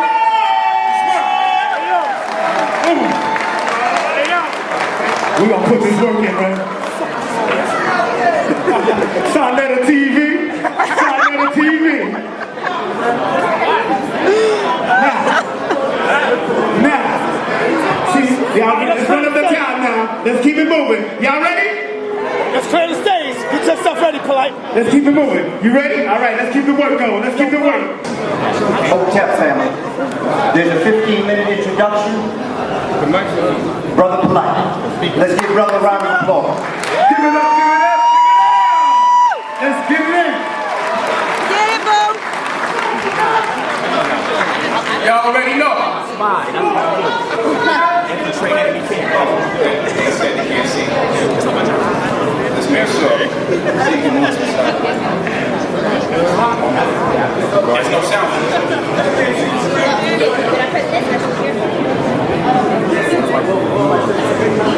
No, none of that. Y'all said no, right? No, don't start yet. Don't start yet. Wait till I need it to go. We put it in the computer. This is for the sound to come out. Yeah, let's get it. I'll relax everybody for some silence so we can get this thing going. Start the time. This is the Declaration of Innocence on behalf of Kemet. Of course, you know, I came out with a new book for today called Kemetic Arcana and the Hebrew Dialectic Subterfuge. Let's go to the next slide.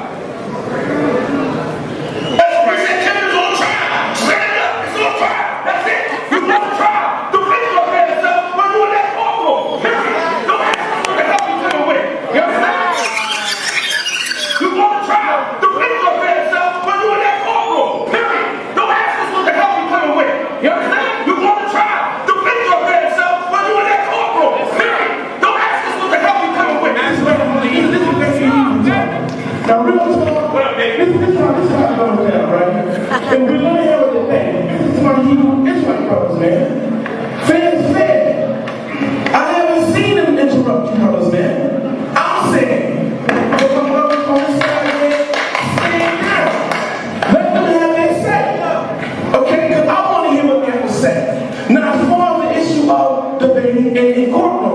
Because they call discover each other. And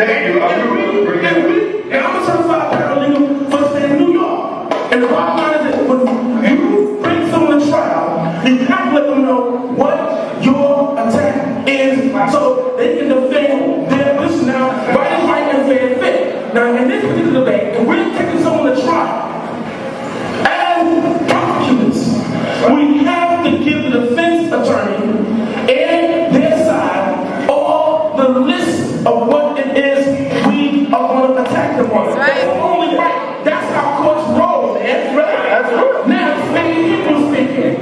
Yeah, so they try to pull a secret indictment, wanted us to come to trial, and didn't want to tell us what the hell the charges was. Right. And even their own Hebrew Israelite brother had to tell them, if you're going to bring somebody to court, at least let them know what the hell they come to court for. So now we go to Jeremiah 19:9. It says, I will make them eat the flesh of their sons and daughters, and they will eat one of another's flesh during the stress and siege.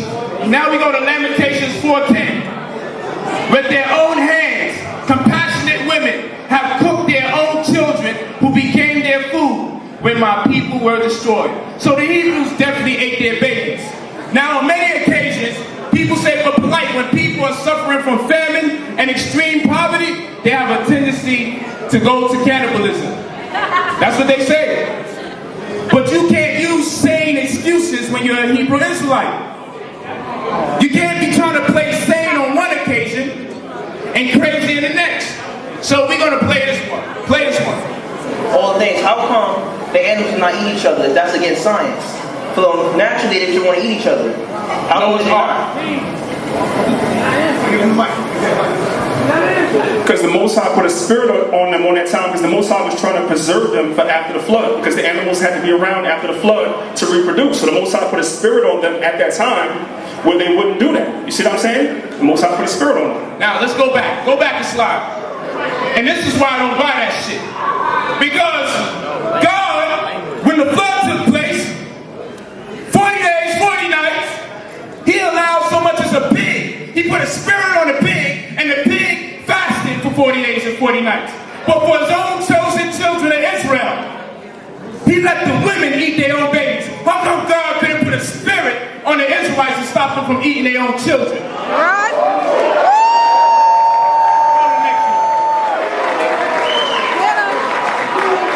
So we know that the Hebrews are suffering from psychosis.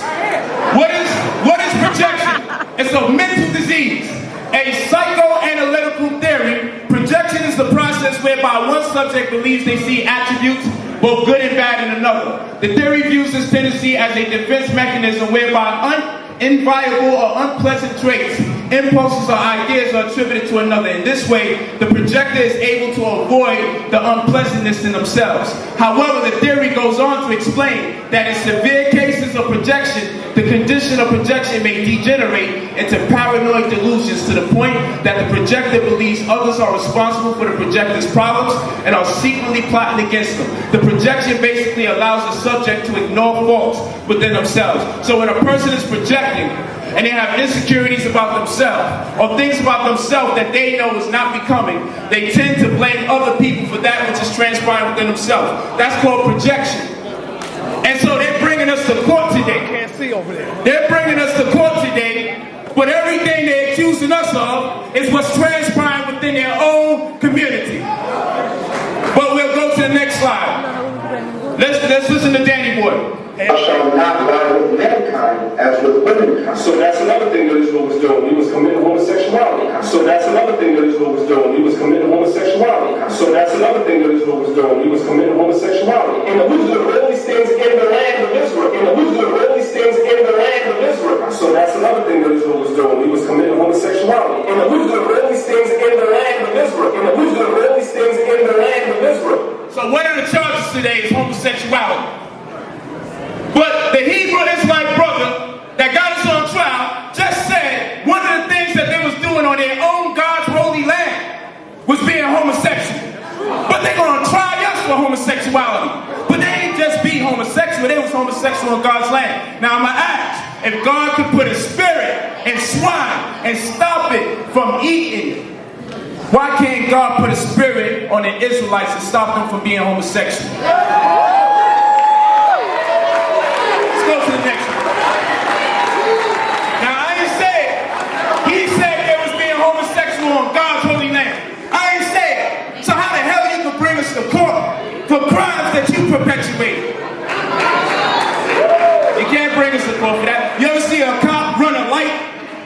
to enforce the law, and you looking at him like, why should I obey your law if you violated yourself? So now here's the image of the flyer. Pay attention to this flyer. You see that 6-point star? I told you, the criminally insane should never be allowed to take people like us to court. Let's go to the next one. Take a good look at the flyer. Now let's play this. Alright. So then he goes up and puts up a flyer. Well, this might show that flyer piece. He got a silly picture of me up there, a silly picture of Hot Shot because he's emotional. Then he automatically puts a Star of David, knowing it's controversial in the Hebrew Israelite community to cause a division in our group. Then he automatically puts a Star of David, knowing it's controversial in the Hebrew Israelite community to cause a division in our group. Then he automatically puts a Star of David, knowing it's controversial in the Hebrew Israelite community to cause a division in our group. Well, this might show that flyer piece. Well, this might show that flyer piece. Well, this might show that flyer piece. Okay. Can someone show that flyer, please? Now it's here, right? Now he said that I was trying to divide the Hebrew Israelite community by putting a star on the flyer. Did y'all hear that? Y'all didn't hear it? He said that I was trying to divide the Hebrew Israelite community by putting a star on the flyer. Now let's go forward. Play that. Let's go forward. So, now, what was the other part of projection? That in severe cases of projection, the condition of projection may degenerate into paranoid delusions, to the point that the projector believes others are responsible for the projector's problems and are secretly plotting against them. The projection basically allows the subject to ignore folks within themselves. Now, hold on, he gets real good. He said I was putting a 6-point star on the flyer because I know it causes controversy, so I was trying to divide the Israelites. Play it. Let's see what happens. Let's take a look at Hashar's head. Hold on. Let's keep going. Hold on. Because he's paranoid. He thinks someone's plotting against him. So let's see what else. Daniela, what is that on his arm? The insane should never be able to take you to court. But he said, I'm trying to divide the Israelites by putting this star on. Who is this on Daniela's waist? And Daniela gave us this picture for the flyer. So evidently he's part of the conspiracy to separate the Hebrew Israelites. Now they will say, what is all of this about? It's about psychosis. You got crazy people telling us we got to come to court. He thinks I'm plotting and scheming on him when he saw the 6-point star on the flyer. What am I supposed to do? Ask your brothers to come to the house and do a Hebrew Israelite photo shoot and tell them to leave their stars on? Come on, let's go to the next one. Oh man, I love this. Where's my book? Demonology by King James. Where's my book? Show me that book. Demonology by King James. Find that book for me, brother. This is interesting. You know what's inside this book? Find that book. Yo, all you gotta do is go to page 5. The average Israelite will tell you what? He'll tell you that you need to read the King James Version of the Bible. The King James Version. Out of the hundreds of different types of Bibles they got out there, Daniel and Hashan want you to read the King James Version of the Bible. But guess what? When King James, they talking during my time. When King James, they feeling the pressure. When King James, hold on.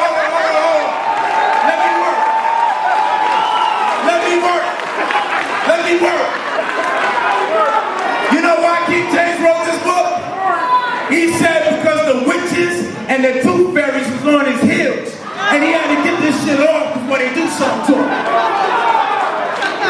Start reading from page 5. King James wrote this shit because the tooth fairy backed his ass down.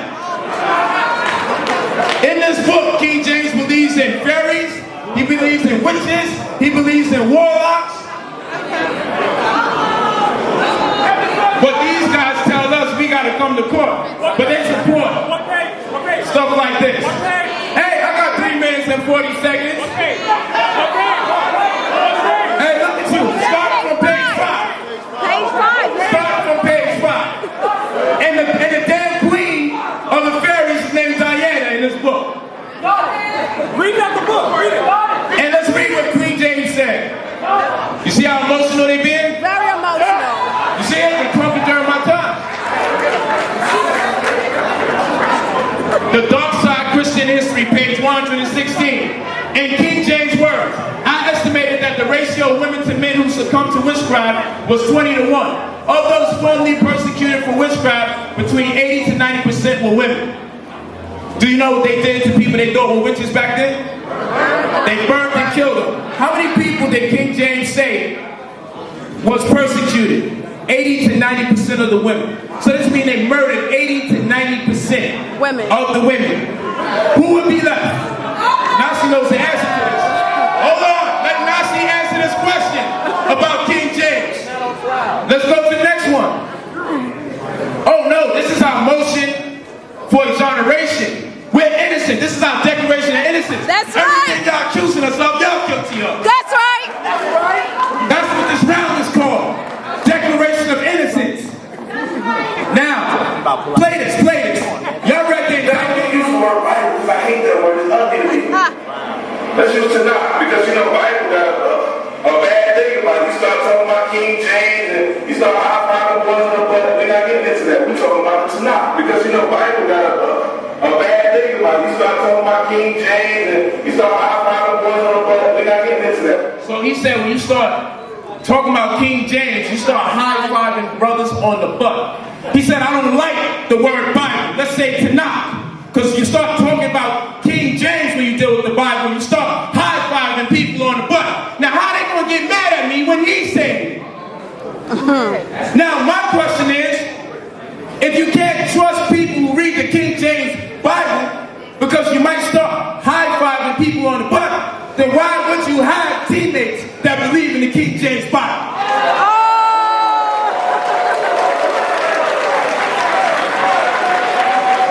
God damn it, they read the indictment. They read the indictment. And I'm telling you, we innocent. I'm telling you anything that they act. And I'm telling you, why they acting like that? Because that corny shit they put up, I just tore that shit up. I tore it up. And they got carried on. You don't hear that from Yashara shit anymore, do you?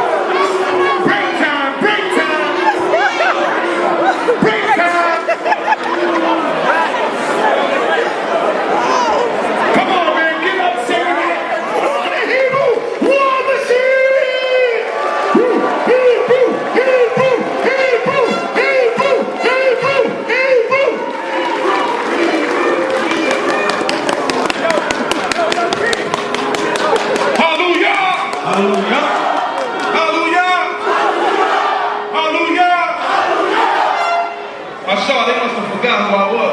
Absolutely. It's time to retire a couple of more brothers, man. Yes, indeed. Let's go. All right. Now they took that long time because they thought they was gonna take the air out of the tires. Uh-oh. Now I'm gonna ask y'all to forgive me if I drop some F-bombs. Forgive me if I say I'm an F-bomb. Because polite is a lying motherfucker.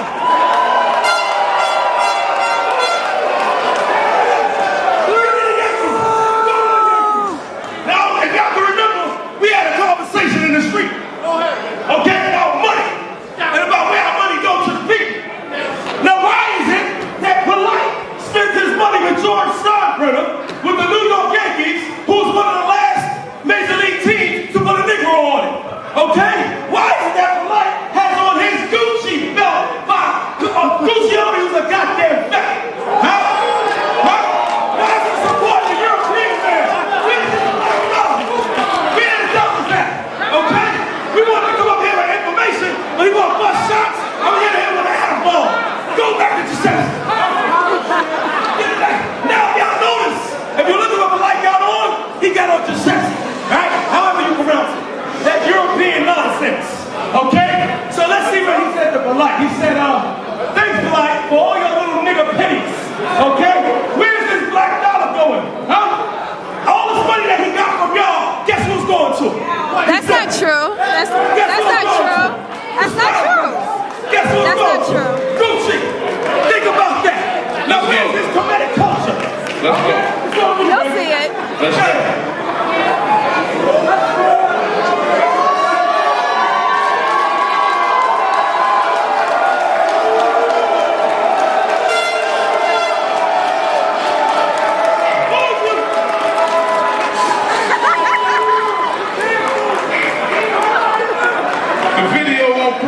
But in the video, Z York talks about before he gets locked up, he says that he has forsaken God and it's time that he returned to God. And he said when he taught against God, he was possessed by demons. And he said only a demon would teach against the Creator. And he said, now that I'm against my demons, I'm going back to my Creator. And the guy says, what about the pyramids? He said, how you going to question me when I'm the one who taught you, nigga? So now, one of the problems we have in the Kemetic community is that everybody that's teaching this stuff really don't believe in it. The problem with our brothers over here is that they were about to shed their elders and kick them to the curb. And the reason why they want to do this is because they know Malachi Z. York is no longer a Nubian or believes in Kemet. They know Dr. Ben is still a practicing Jew, Reggie will tell you.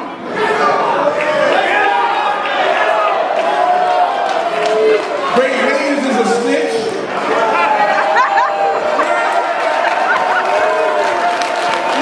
So now it's time for us to continue. Let's go. Histories of Herodotus. Here then they reckon 106 years during which they say that there was nothing but evil for the Egyptians. And the temples were kept closed and not open during all the time. These kings of the Egyptians, by reason of their hatred of them, are not very willing to name them. Nay, they even call the pyramids after the name Philetus, the shepherd, who at this time pastured flocks in those regions. I want you to look at this carefully because you was taught that the Egyptians built the pyramids. I know you can't read, but the sources of the histories of Herodotus, brother. The one to create, brother. Don't start that foolishness with me this time. But even Sheikh Antioch in the introduction of Exodus or Kemet Revisited, he states that the Egyptians didn't even build a pyramid. Even Ivan Van Sertima himself said the Egyptians didn't build a pyramid. So why have you been lied to all this time?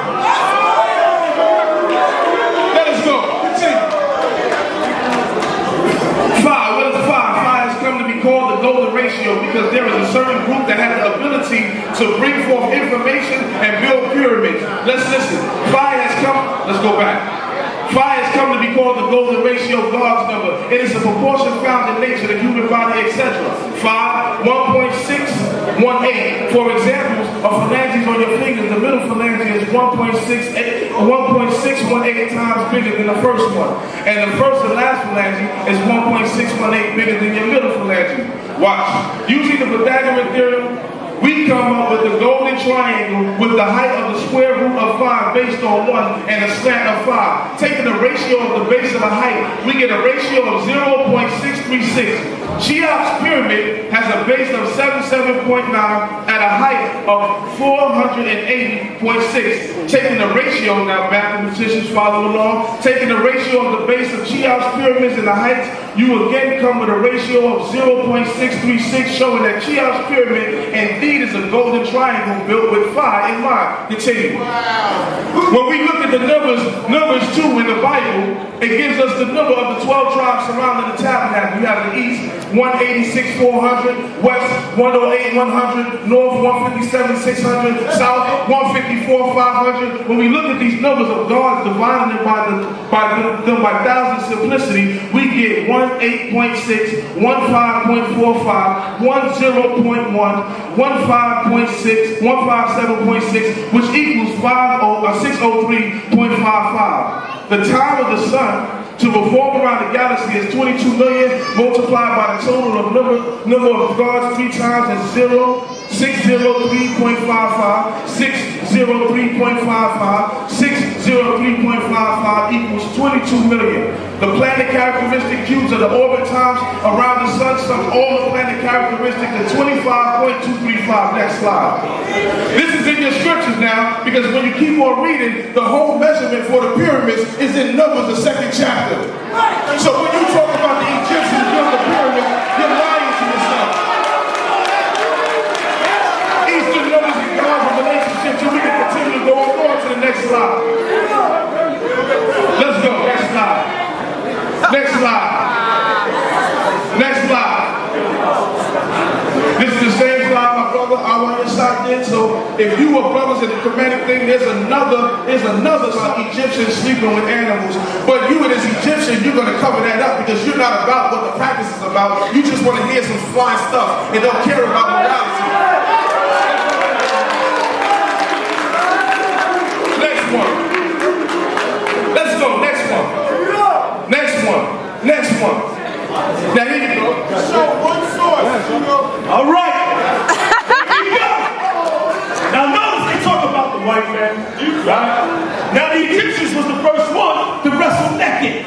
Now if you notice right here, you see the Pala Sula, right? Or the Herula. Is that Shaka up there?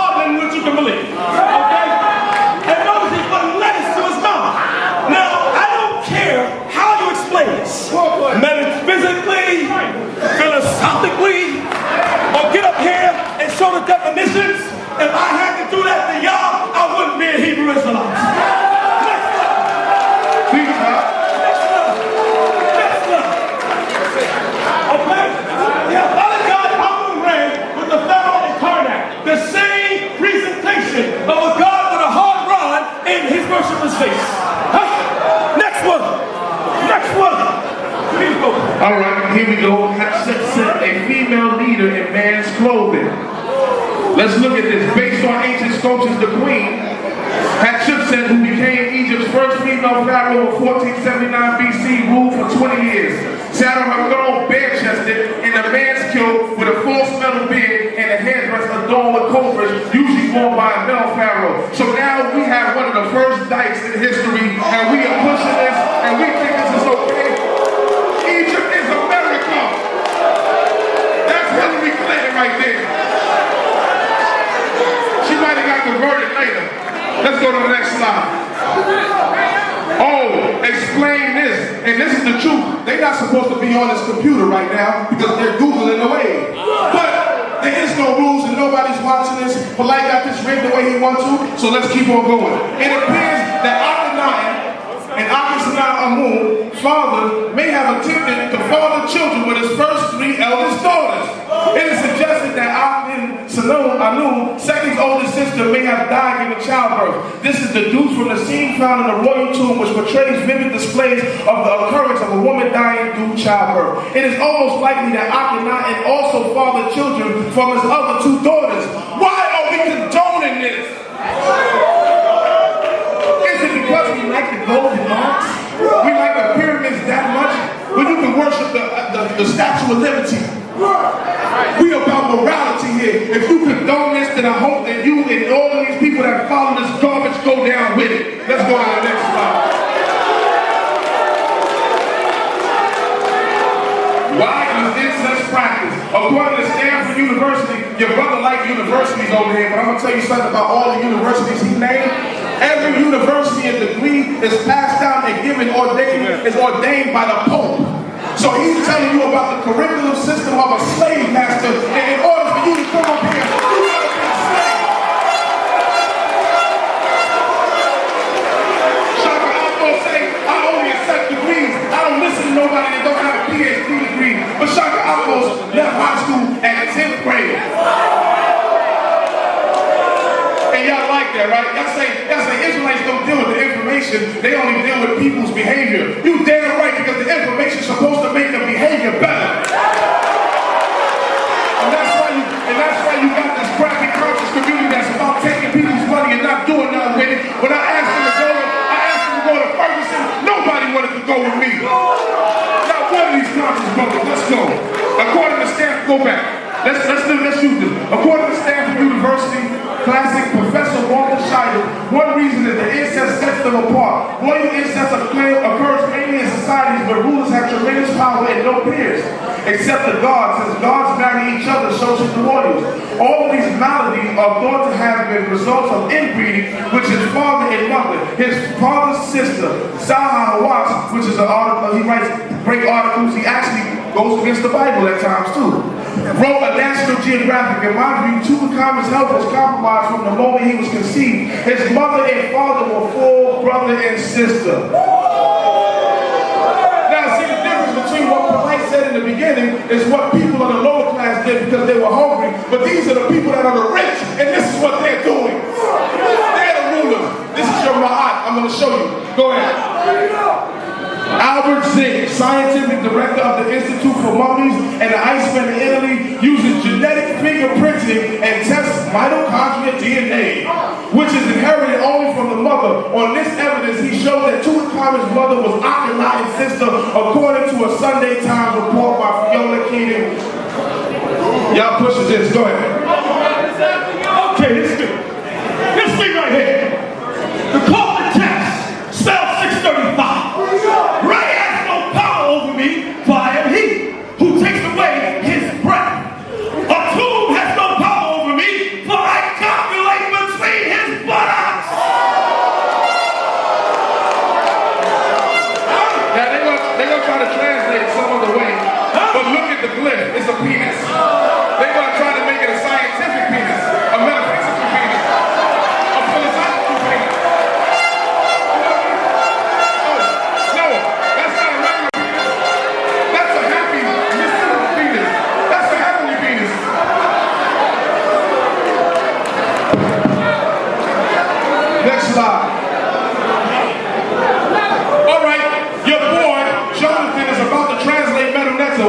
They say that, yo, Israelites, it's not your fault. We didn't have books for y'all to translate. Y'all want to tell me for 60 years y'all been reading this nasty stuff and only decided to change the translation when we started bombing y'all? But here go Jonathan, who's about to break down the Metal Neck, and he says, no, my plans are to learn the language before I take a trip to Kemet. What language is he talking about? I thought he's writing a book for this.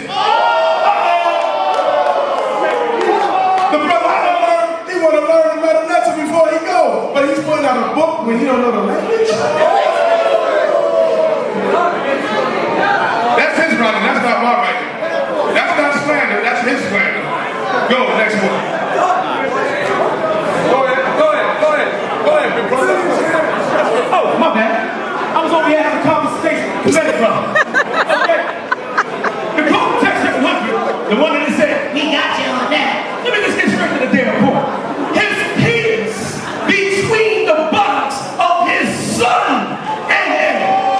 Now what man's gonna put his penis between the sons? No, but guess what? They're gonna have a translation. They're gonna change it. Because guess what? Everybody that Dr. Ben quoted, when he quoted his book in the Machiavelli Letter translation, he was quoting Budge. Shaka Amos quotes Faulkner. All of these people have the similar and same translations about the homosexual occurrences in Egypt, but they're so upset they're about to change history and everything, and they got this magical book that's going to make everyday Egyptologists happy again.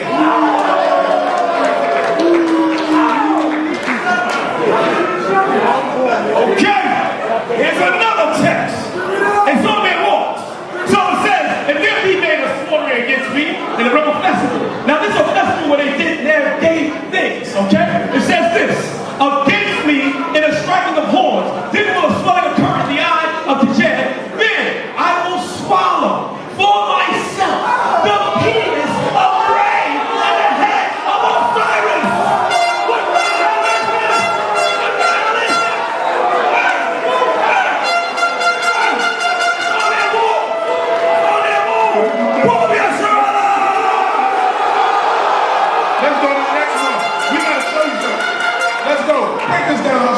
Okay, here we go.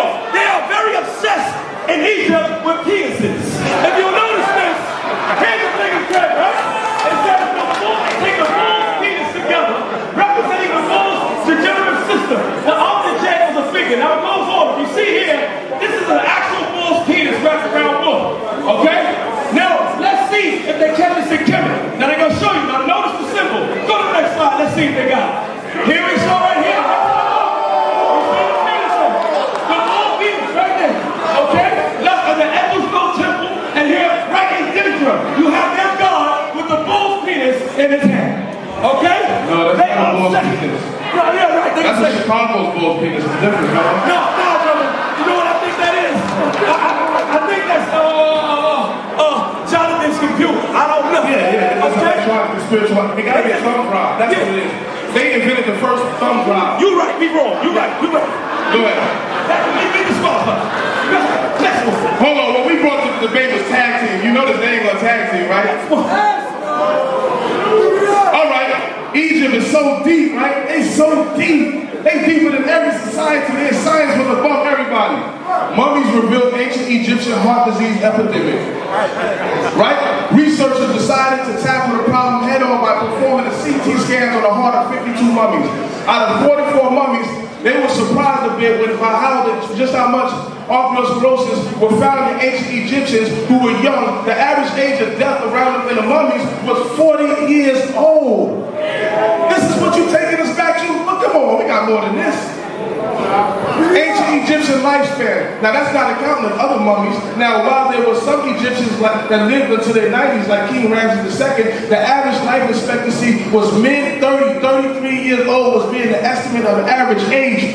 Who wants to go back to living to 33 years old? Let's be serious. If their knowledge was so deep, why they couldn't save themselves, man? Use common sense, man. Use common sense. Hotel. Most people don't like to live over the age of 40. Let's go to the next one. Ancient mummies show even the rich Egyptians could be poor in health. Now this just wasn't amongst the poor. They're going to show you that the old mummies, they had tooth decay at 20 years old and had no teeth, and they were seeping into their blood system, poisoning them. Let's go. Here's the first human sacrifice you see, but notice you see 4 arcs above the piercing of a man's chest and the bowl catching the blood, right? Here go the next slide. Okay, I got it. Sacrifice of the early kings serving for the afterlife. You can read it, we don't have much time. We have 200 such slides, not enough time to get it, but I want you to look at this. Is it okay to kill your servant because the Pharaoh died so somebody can serve his lazy ass in the afterlife? Is that spirituality? Yeah, if that's spirituality, that's why we're struggling in the conscious damn community, because you don't know what spirituality is. Ain't no serving nobody in no afterlife and being enslaved. Go. Smiting the enemy scenes in the mortuary. Go ahead. Skip it. All right. Ancient Egyptian carving shows the counting of hands. Now, this is my man, the Magi, tried to show you something. He said that ancient Magi's, we took hands and heads. Right. He didn't tell you about the penises they were taking, did he? That's right. He didn't tell you about he didn't tell you about the hot dogs, the favorites. He didn't tell you about the real Hebrew nationals and where they come from. Now, here you go. Why is the priest bringing it inside the temple and counting hands inside the temple? Let's go to the next one. You don't know what that's like. All right. You don't need to go. You don't need to. Don't disrupt me. Keep going. Right. Here you go. There's a priest in the front counting it in front of Ramses. Then there's a priest that's counting it. He's the scribe. He's the one who's taking it and recording it. And there go the hymns behind him. They're singing the anthems of the penis. If you look at the D right there, right? You see the loop of the hand because he's forming an arc. Talk about it. He's starting to form an arc. I'm going to show you. When you see it in the first picture, when they were taking lives, you see the arc. Because an arc does mean life, but it don't mean the life you think it means. Let's go. Here go the penises right here. Power penises. If you look at it, some of them are filleted. I am not lying to you. Here you go. Go ahead, next slide. Next slide. There you go. Next slide. There you go. Next slide. All right. This is about the festival they had. They used to celebrate the missing penis of Osiris. This was a good holiday. Hopefully you can get this off at your job. Next slide. Here we go. All right. Next slide. Oh, don't worry about it. You check this out, right? Look at the article. Y'all notice, this article is telling you about Egypt, that they had diseases, sexual diseases, right? Now, here's how they were. Now, it was so pristine, how could you catch a sexually transmitted disease? Let's see what they made in Egypt. Go. An Egyptian literacy condom, 1000 BC. So when you understand this, if this was a pristine culture without any immorality, they wouldn't have to use their condoms. Okay? Real simple. Real simple. Go. Next slide. Now, you see Shaka, right? He's one of the black goddess, right? What's the difference between him and Dan Miller? What's the difference? There's no difference. Right? Nefertari was a black woman. Come on, y'all. Nefertari was a black, but he didn't tell you Moses and Nefertari, they were brother and sisters. He didn't say that part, little freak, did he? That's in part 2. Next slide. Did the Egyptians kill a lion? Yes, the kings lied in their records. We'll get into that later. Go ahead, continue. Let's keep on going. This is human sacrifices. I brought this out. They're so focused on homosexuality in Egypt, they missed the whole presentation I did last year. Go ahead. Now, let me tell you, this is the Lady of Taperet funeral stela, and it tells you what she has to bring to bring Herakati as a sacrifice to make it into the netherworld. Now, if you look at it, the 2 pillars on the side of the lotus, and they represent, and they hold it up the balance, they hold it up the sky in balance, right? But what are you looking at the sacrificial table? You see all the fruits and vegetables, but if you look to the right-hand pillar and the left-hand pillar at the bottom, one of the things that brought Ma'at of balance to the universe was the head, or the sacrificial head of Asiatics. If you look at the bottom, let's continue. This is how you got Ma'at. All right? Here goes Akhenaten and his 2 children. You see the hands of a 10 coming down because they're actually coming to receive an offering, and then when they give the offering, they give it back as an ark. They'll give you an ark in favor of your offering, and it's put to the mouth or the nose, but those are his children. What Akhenaten has in his lap is called a kop knife. A kop knife is a sacrificial knife that doubles as a Ma'at knife. Let's go. All right, here goes the kop. It's also found in the cat that belongs to Tutmosis, the cat sarcophagus. And I want to tell you this. Guess what sarcophagus means? It's only found in Greeks in Egypt. Guess what sarcophagus means? flesh eater, sauce, flesh, esophagus, eater. The cat is robbed. The flesh repeatedly kills the giant python with a knife for chopping off his head. Continue, let's go to the next one. The chop knife is a magical doublet blade that shapes the feather of Ma'at. He is sometimes depicted eating captive's head. Now, my head is depicted eating captive's head. He is first seen on Harris papyrus, and he's known as the devourer of captives. These are their gods, but I want to show you this is a kid's book. I'm getting this from a kid's book. Go ahead to the next one. Who is the cat? The cat is the male manifestation of himself, of Ra himself. And he was called Ruach because of the speech of the God who said concerning him. Failure to answer the question correctly resulted to the soul being given to Amit, the devourer of the dead and the soul eater. This is the papyrus of Amit, the devourer of the dead and the soul eater. Listen to all of God's names. Come on, let's go. The papyrus of Nebseni reveals that the knife was usually a ritualistic kill children. Now, if you read the papyrus of Nebseni, it tells you about the children of rebellion, and if you scroll up, it tells you about the cop knife that was used to cut them open. Let's go to the next one. All right, the Tri-State Medical, it tells you where the Egyptian cannibals and recent unearthed that there were found piles of ribs, flesh-scraped bones, showing where human teeth gnawed them. This is Professor Peachtree. This is Peachtree. Now read the article. All right, let's check this article. Let's go to the next one. All right, here goes Ramsey's wife, and here goes Offset. What does Offset have on her head? She has a vulture on her head. Now in Egypt, they tell you a vulture is a nurturing mother, which a vulture is.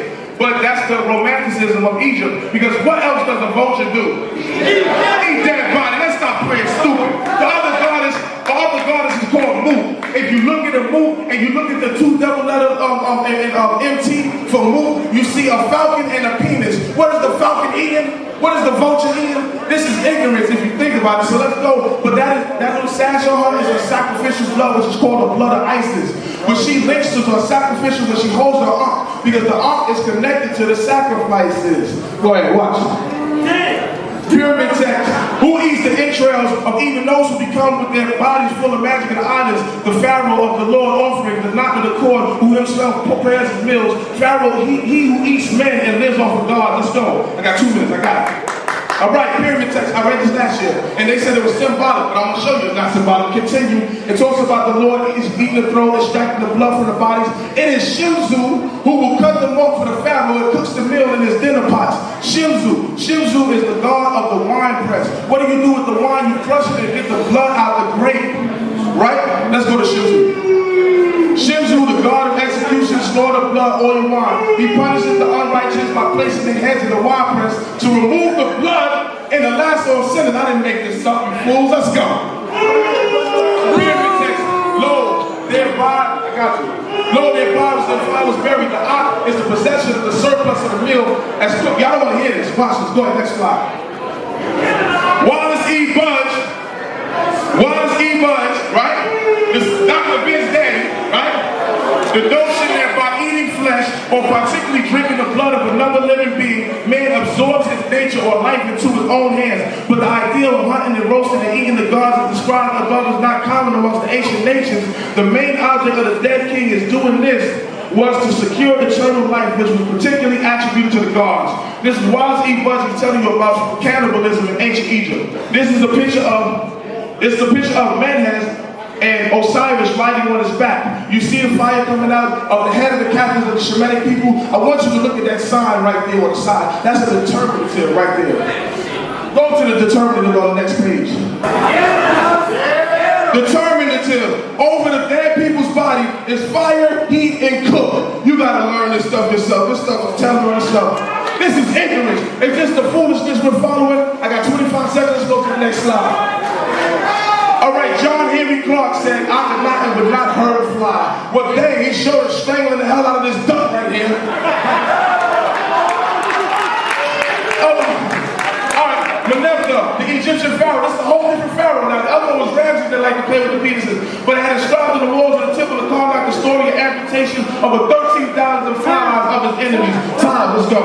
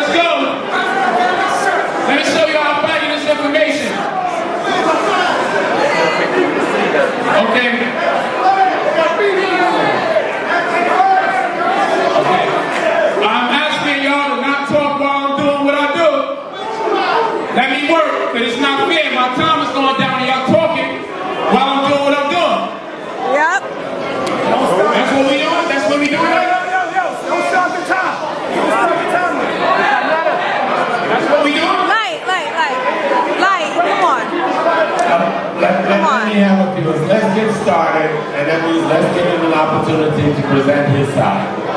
And that means, and that also means I saw the other side doing it to you. But try not to speak to them, speak to them. Okay. So but Sean was all over here. You present he was sitting in the seat. Like, polite. so the security line up. But give them the opportunity to explain. You laid it out. You did a good job. Brother, can y'all see with this casket in the way? Put the casket under the casket. No, it's not better. It's not better. It's not the casket.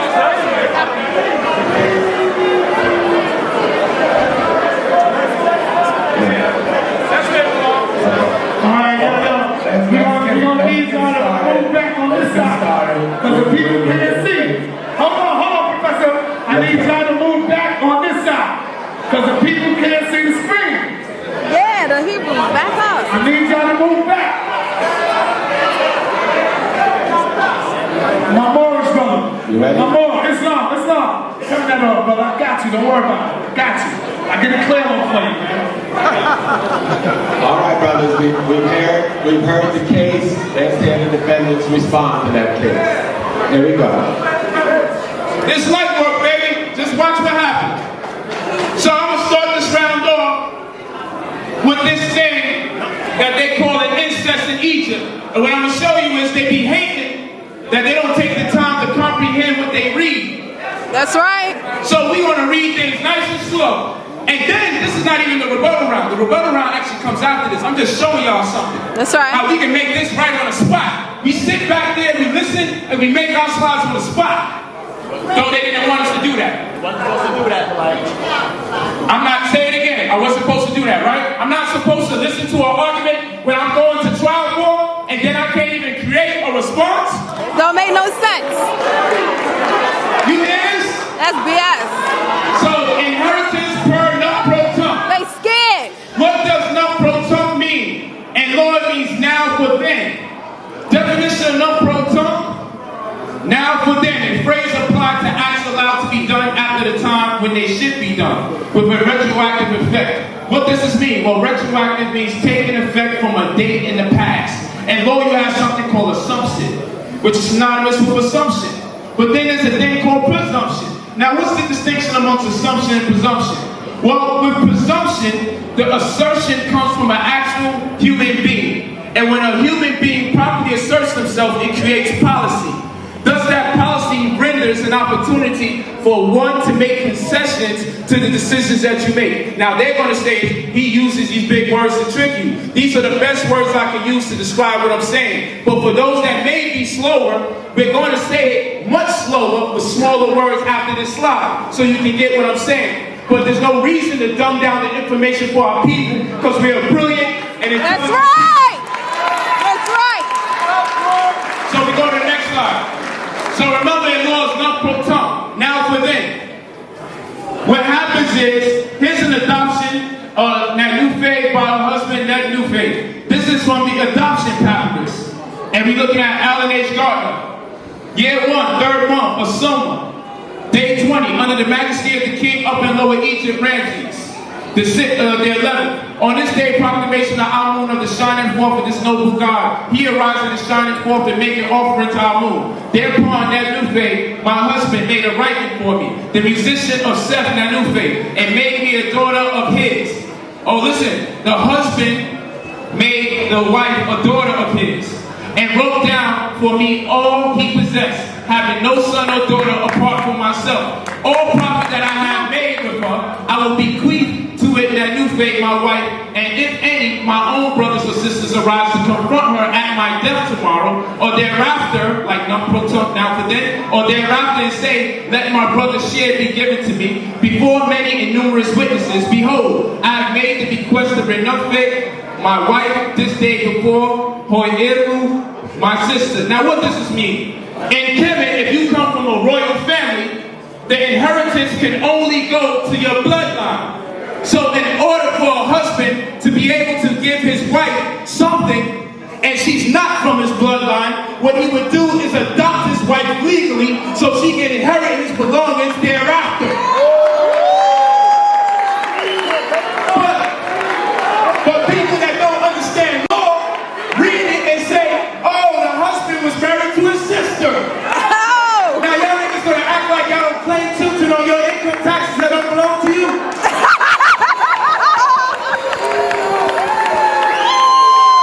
We got this casket right here. Let's go to the next one. If you sound good when they just be reading shit galore, right? Slow down, Speedy.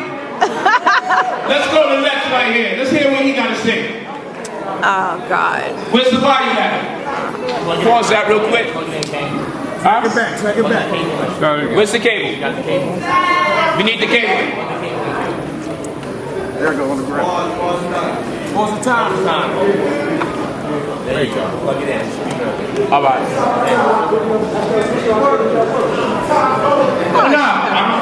I'm not mad at nothing you said in this video, bro. This is scholarship right here.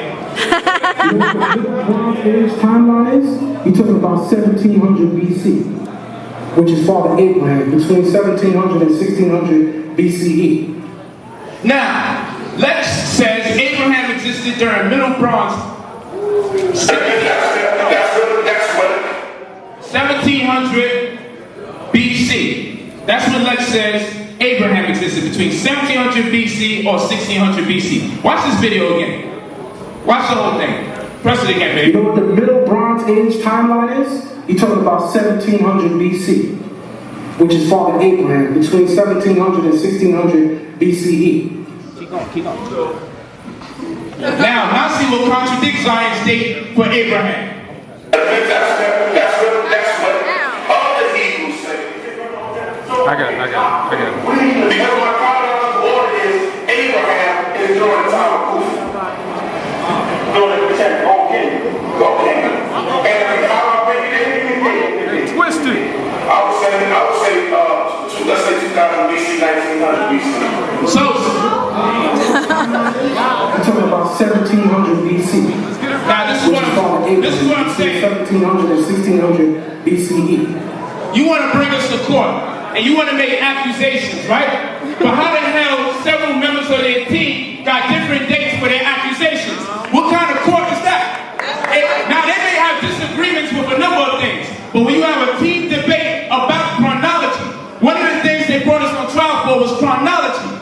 Everybody on your team has to agree to the same date. We can't have 4 or 5 people with 4 or 5 different dates. That's right. Condemning us. But listen, it gets better. It gets better. So look, we got 300 years apart between the two of them. And you know why this happens? Because religious people believe in myths.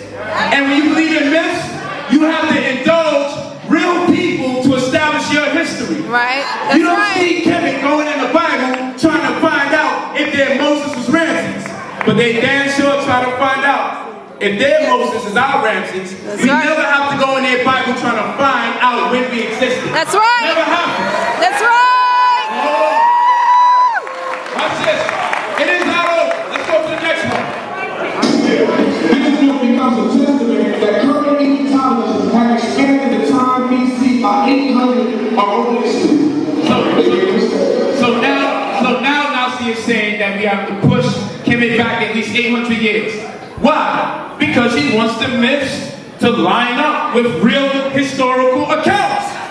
Yes. So this is what they do. They never add more years. They always subtract years so they can try to inject themselves in other people's history. So walk with me. So far Lex and Nasi have a 300-year differential between when they believe Abraham existed. And now we also have to make sure we subtract 800 years. But this gets even more interesting, y'all. Let's go to the next one.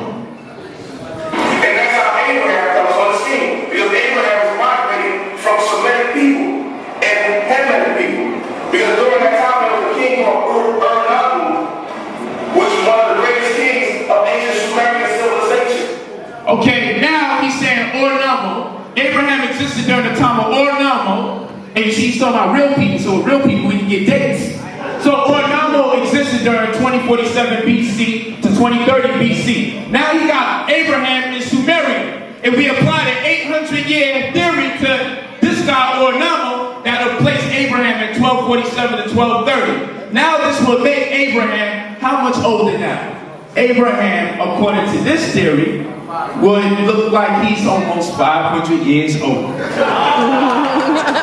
Oh, because he's in Sumeria and he's in Egypt, but in different time periods. And if we don't apply the 800-year theory to it, the time dates is still conflicting. But that's not it, y'all. Let's go to the next video. You said Moses never existed, right? So there was a man, right, that was kicked out of Egypt, right? And in the book, right, in the Bible, right? And he dealt with a slave, and he punished a foreman over the slave, right? This man named Moses, right? And he came back, right? And he took people out of Egypt, right? Are you looking for that man? Are you familiar with the salt papyrus 24? His name is Messi. And the salt papyrus 24, he left and put a foreman to death over the slave. Now, I dare anybody on their team to use his scholarship where Abraham existed during Khufu's period, right? At 1900 or 2000 BC. And I also dare them to contend that Abraham existed in Sumeria during the time of King Ornamo. And I also dare right now, he just said Moses is Amen Messes. Why is this important? Because according to the Bible, the distance between Moses and Abraham would be no more than 420 to 430 years. Walk with me on this. Anybody that deals with any conventional biblical history will tell you the difference between Abraham and Moses is 420 to 430 years. Now, why is this important? Because if Nasi says that Abraham existed during the time of Khufu, that would put us, let's give him the ladder, 1900 BC. But if Moses is Amen Messes, who is the son of Merenptah, then we had the 19th dynasty. And that creates a situation where Abraham, the distance between Abraham and Moses will have to be 1,397 years. But the Bible says 420 to 430 between Abraham and Moses. Let's go to the next slide. So what I'm telling you is, it sounds good when they say, hey, this person's story is lined up with this story, and this person's story lines up with this story. But when you start plugging in the dates, and you start plugging in the time, guess what happens? You come to find 1,397 year difference. Contradicts the Bible. The Bible says don't add to it, don't take from it. Yet, you now see damn near 1,000 years difference from his chronology. And you see this white boy right here, Dr. Floyd Nolan Jones chronology. He started off, he made Abraham stay in the 1900s. But guess what he did? Oh, you said Kevin on trial, right? Let me explain this to you again. Let's go. No, stop. Get it? Let me explain this to you. How the hell can you take us to trial for chronology when the chronology you're using is pseudo? Get him, babe. This man, don't you know if he makes Moses and Messes, don't you know that he made the Israelites come before Israel? Have you heard of the Merenptah Stela? They say that that's where it says Israel. How the hell could Merenptah's son be Moses, and Merenptah has the stela that they say is Israel? You see, we gotta really think about what he's saying. That's right. That's right, babe. And I'm not gonna pretend like y'all don't understand that we cannot be on trial about our dates if y'all are not even sure about your damn dates. That's right. You can't take people to court about shit you don't understand. That's right. I'm gonna end it on this note because my man is about to catch rap. Play this brother right here. Listen to him. And listen to him good. Is this thing that he said. Started from the beginning. Okay, listen to this. See, one thing I'll give Dr. Ben credit for is this thing that he said. Dr. Ben said, and I quote, "I don't respect any Egyptologist who goes into Egypt in thought and attempts to give you an interpretation of Egyptian Kemet's doctrine without having any field work in Kemet." So, contrary to what y'all may think, y'all may look at Politis and be moved by the scholarship and be moved by the language, but he has no field work. I'm gonna say it again. So, contrary to what y'all may think, y'all may look at Politis and be moved by the scholarship and be moved by the language, but he has no field work. Now, I would like to ask Lex, did he ever go to Israel? But you know what? I'm not even gonna do that to you. I know you. But you quote Dr. Ben and said Dr. Ben made a point. He don't want you in Egypt mentally. He wants you to do the field work. Go to the next slide. Yeah, Kim is on trial, but if you say shit, oh, this is Dr. Ben giving me blessings to go somewhere. Watch this one. Come on, babe. I'm the best at this. Oh man, don't say that. How you gonna put Kim on trial and you yourself don't go to the scene of the fucking crime? That's right. Come on, baby. This was on the 22nd. This video was That's posted. right. Look at me. Look what I was doing on the 22nd. Get it, baby. What? Hey, it's my brother here. That's my brother here. Hold on. That's my wife. Hold on. This is a long trip. He's sleeping.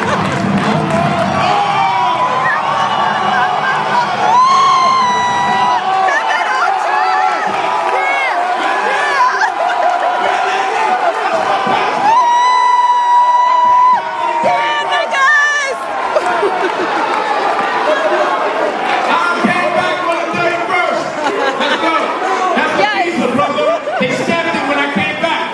That's right. Oh, that's me?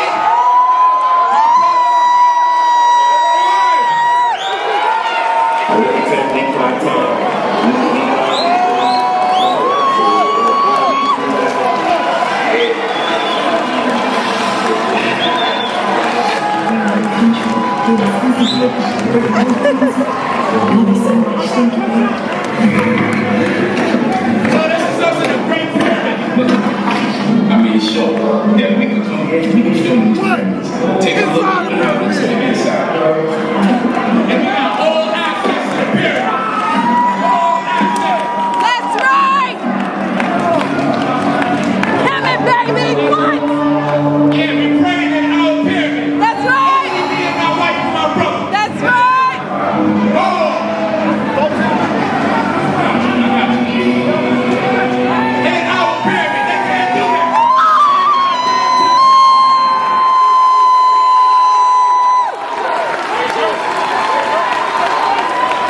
Hey, look at their faces over there.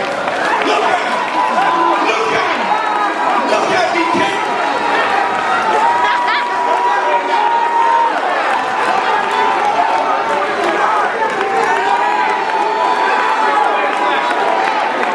So we'll play this last slide. Hold on, y'all. It gets better. Hold on, y'all. Hold on, y'all. It's on. Hold on, y'all. Hold on. Because you know what? You know what? Y'all like to make a lot of claims, and then when we call you on it, Yes. y'all don't take it like this. That's right. You just sitting on me for not going to Egypt when you never went to Israel. That's right. What? You trying to use Dr. Ben against me. Now you feel like a fool. All right, come on. Let's play this. Let me work. Work, babe. Let's listen to the next When we one. go to the list, there's only been a handful of pharaohs that have been discovered. In certain places they have found only a thumb, a foot. The bodies have not been found. There's not so much body with these pharaohs that have been found. I think maybe 5 or 6. Okay, so the boss says there's only 5 or 6 bodies, or a foot, or a numb, whatever the hell that is. Go to the slide. Go next. And I'll see the 6 bodies who say there only is, and I'll raise you 12 plus. And this is Hatshepsut in the room 56 of the last row, in the middle. He said it's only 6 bodies. So I make sure I prove. I show and I prove. And that's Douglas III, my nephew. And that's me right there. Hey, Kevin, baby. What? Let's go. And it don't stop. It don't. We can find the bodies of our ancestors.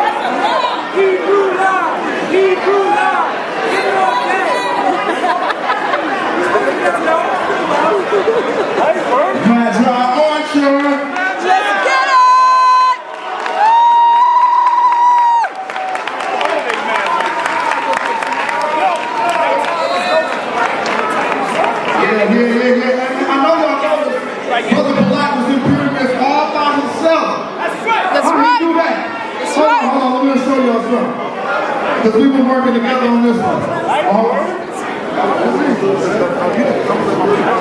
Hey, check this out, because my man Nazi Yashabel put up something, but he really misinterpreted what I was saying about being proficient enough in the Medu Metra before I take a trip to Kemet and just waste all my money. So look, that's what we're going to do. We're going to show y'all how we've been working together. Because the Nisu just went to Kemet and he actually went to the pyramid where all these mistranslated pseudo claims come from. Here go the text right here. They always tell y'all, okay, this is what they do. They'll tell y'all a white man's interpretation of the Medu Metra. Now let me tell you something.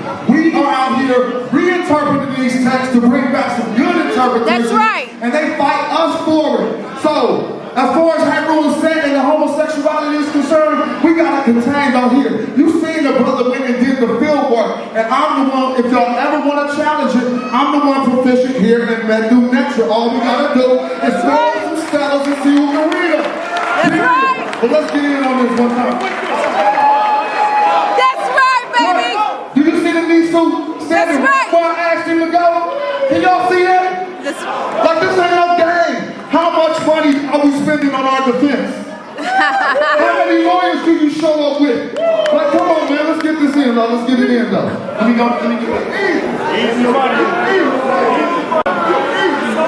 In case y'all don't know. Hey. In case y'all don't know, that's a facsimile right there. Facsimile. Direct copy right there. Take a look. So these guys just go on Google for their defense team. All y'all thinking that we doing this to make money? It costs money to bring back that information. That's right. It costs money. Right. That's right. Respect it. Yep. You don't just cut and paste. You don't press Command C, then press Command V and give it to the people. That's right.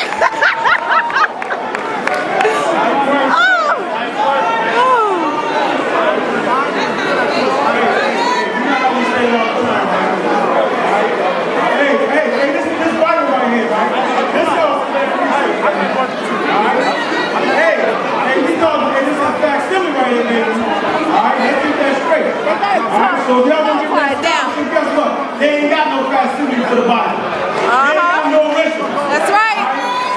No direct copy from the original. They don't have no original. They all stood up there. Schooling them. I'll get that straight. Go ahead, dog. They can't go to Israel and go do this. No, they can't. Let's get this straight. That's right. Yeah, so while I'm watching this Lord, I heard a lot said about incest and Kemet. What y'all know about that? See, first thing, as my brother keeps pointing out so eloquently, you cannot really put us on trial for anything you're guilty for. If we find incest in the Bible, then how could you try to walk into Kemet and put somebody on trial for incest and Kemet? Let me ask y'all something. That's right. First of all, y'all know about Abraham coming. Y'all know about Abraham coming into Kemet, right? To sojourn, because God told him to stay there. But first thing he did when he got there was some sucker stuff. Let me tell you why. Which one of y'all go around some gangsters that say, look, don't say you my wife. Say you my sister. Okay, that's some sucker stuff right there. But let's get it in. He pulled that off on Pharaoh, right? But then he got kicked up out of there because his wife made everybody sick. So check this out. He went and pulled the same thing on a king named Abimelech. Y'all check y'all Bibles. He did the same exact thing. He got to the town and said, look, when we get there, say you my sister. Why would a protector, a man, do that? And then they said Kemet is gay. Where was Abraham at when Sarah was sleeping with the Pharaoh? Where was Abraham at? Well, look, when he gets to Abimelech, right? He tells Abimelech, hold on. I wasn't lying to you, brother. She is really my half-sister. So we got your patriarch. Your patriarch, Abraham. What is y'all talking about? How could you hold somebody on trial for something that your patriarch is doing? It don't make no sense. You got this right. Yeah, I think Nazi just left the room, didn't he? Yeah! I think I know why just left the room, too. I think I know why. Just a bad child, Archie. Hold on, let's get this right. I can't work that. Because y'all really need to know where they get their information from. That's right. Straight up. That's right. You ain't letting nobody come in here. Check this out. This is Nazi Yakuza's source right here.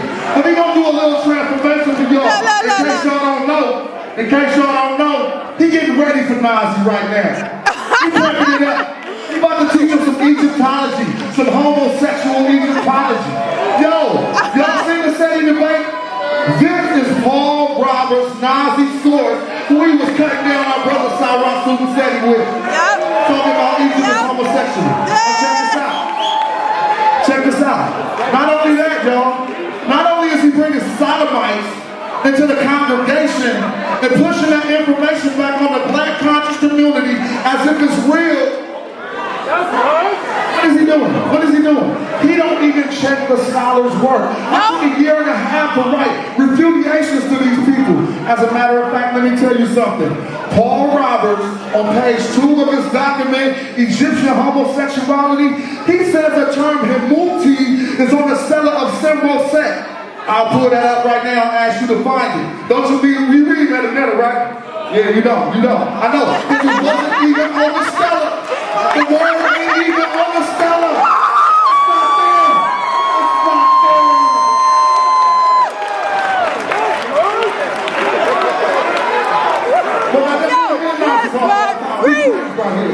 You said we're going to dig it in tonight.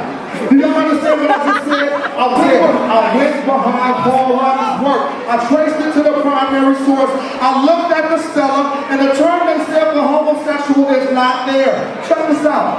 They don't know what's going on right now. Okay, thank you. Now y'all do. No.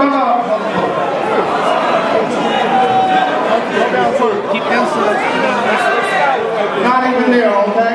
Now, y'all gonna check for yourselves. It's called the Stellar of Simroset, and he brought forth work that said it was a term himuti. I got a whole bunch of work for them, y'all, so don't even trip off me right now. We just want to bury this junk. So we're going to do a little presentation on incest. To teach y'all truly and Kevin, it wasn't like that. But we're going to get it rolling. We can skip through all that Bible stuff. We can skip through it. Look. The word is natural, the sister or daughter, we still using the same thing. What is that? If you married a black woman, who did you marry? Thank you. Period. It's these terms, I got the sources on it. Hold on. Let me show y'all. Now, John Archer, here we go. Walk through it. Now, we can get through the incest in the Bible. But no, let me hit it with this. Because they act like they was holy, but look at the source. Ezekiel, I'm sorry, I'm in the way. Thank you, family. Ezekiel 22, 10, and 11. What's the context? Y'all see the time period? 622 to about 570. So we know what's going on about them times. So check it out. The context is God sending judgment on the sinfulness of Jerusalem. Let's go to the next one. And A.R. Marcet is the Bible scholar who brought this forward. Y'all can see that? If you just press it one time. There you go. Now what we gonna find out is, check this out. In thee have ye discovered their father's nakedness. In thee have ye humbled her that was set apart from pollution. Oh, hold on, that's not incest. But let's keep reading. And one hath committed abominations with his neighbor's wife, and another, and one hath committed abomination, but he's committed it though. Yeah, he committed it though. One hath committed an abomination with his neighbor's wife, and another has lewdly defiled his daughter-in-law, and another hath humbled his sister. So this is about 570 BC in Israel, right, when they was breaking the commandments. And it's wickedness. But, yeah, it's wicked, yeah. But they was doing it, breaking commandments, correct? And what they doing it? Yeah. So that's what I want y'all to know. Let's proceed. We already talked about Abraham and Sarah, so let's get to the finish point. Oh, y'all know about Lot and his daughters too. I ain't got to explain that to y'all. What was going on in that one? Hold on. Who comes from the line of Moab and Ammon? Y'all know who comes from the line of Moab and Ammon? Y'all have your first name, bro? Y'all know, we'll deal with that later, but y'all know all about Lot and his incestual relations, so let's keep it moving. Now, I want to show y'all something. This is what we do. So was there incest in the Bible? Was it? So that don't mean y'all taught incest, did it? Did it mean that Hebrews taught incest because there was incest in the Bible? It didn't mean that. So why would y'all try to take somebody on trial for something y'all don't even know about? Let's go to the next one. Let me show them why they don't know about it. Let's try them. I got 2 minutes. What about Kemet though? What about Kemet? The majority of the claims of incest come from misinterpretations. Look, y'all think I'm going to say that and I'll be able to prove it? Let's go. Let's go. Check this out. First, we're going to hit y'all with the source. Scholars have speculated from the earliest attempts to read the hieroglyphs on the Egyptian kinship system. In fact, recent research has shown that the Egyptian kinship system was not vastly different than the European or American kinship system. Y'all hear that? The basic relationship between mother and father and child was the same in ancient and modern times. But listen to this. The real difference that led to early scholars astray was that the kinship terms, such as brother or sister, were used affectionately between lovers and spouses. See, they misreading the Medu Neter. And that's a white boy telling you that. But I'm going to show y'all. It said it clearly came from them misreading the Medu Neter. Let's go to the next one, please. Y'all can see the source right at the bottom. But look, let me show y'all something. Because we're supposed to be dealing with primary accounts tonight. Right? Hold on. No, we wasn't? So check this out. Tell me what it say right there. Anybody in the house can tell me something up there what that say? Anybody? If ain't nobody on the Hebrew side can tell me, how can they check my knowledge? How can they check my knowledge? What we're going to find on here is a term for the Viceroy of Kemet. Viceroy of Kush, the term is Sa-Nisut. Now we're familiar with the Nisut, that's the Pharaoh. Sa means son. So the title of the Viceroy of Kush was Sa-Nisut, the son of the king. But he was not related to the king at all. Go to the next slide. That's just one of them. We got tons of Sa-Nisut. Here's another one. King, son of Kush, depicted in the tomb of Petna and Amia. Now, that was not the king's son. So if that king's son took the princess of the daughter, somebody who don't know African culture would have simply said this was incest. They don't know what's going on. Now if anybody want to challenge my ability, let's get it in. Where y'all scholar at? I heard somebody was bringing the curator. I heard a lot of claims. Y'all got 8 seconds. Black African power. Black power!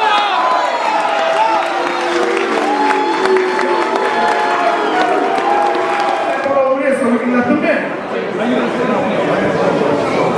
Alright, we're going to start when y'all quiet. We're going to start. Come on. And this is the time that we're going in. We're going to have to get another $500 donation. No, we don't. To go for another hour or 2. No, so come on. No, quiet it up.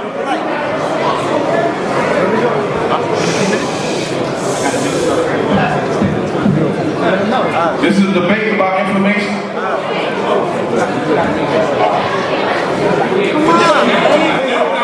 For homosexuals, educate people.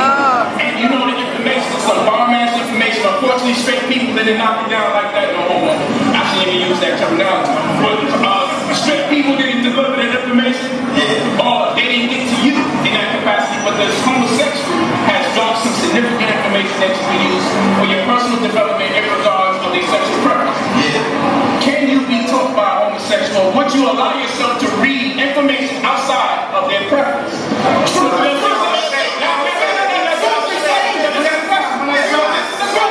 So this is the question. Before y'all make me a homosexual. So now that's the question. Anybody ask? Keep on going. Right? So you notice he named it, he spoke about having homosexual information if it was good. And he said, before you make me sound like a homosexual, then he goes on, he said, you have to take it, you eat the flesh and throw away what? Eat the fish, spit out the bones. Somebody put it in, you take the information. So they're going to like agreeing with the same thing that his partner came and tried to attack us for. So these are some of the tricky things that they're doing now. And we understand this, that we have to ask one question that they answer. One question. Name one thing that they answer for being on trial. Show me one law that says certain things inside of your law that condemns the things that your Nasut are doing. The Nasut lived above the law. I have slides among slides that I want to show you every rule that these individuals were breaking, but we don't have much time. But I want to go back to the slides, and I know how Sean wants to bring information because the time has just changed. The second round no longer exists, and everything is kind of condensed.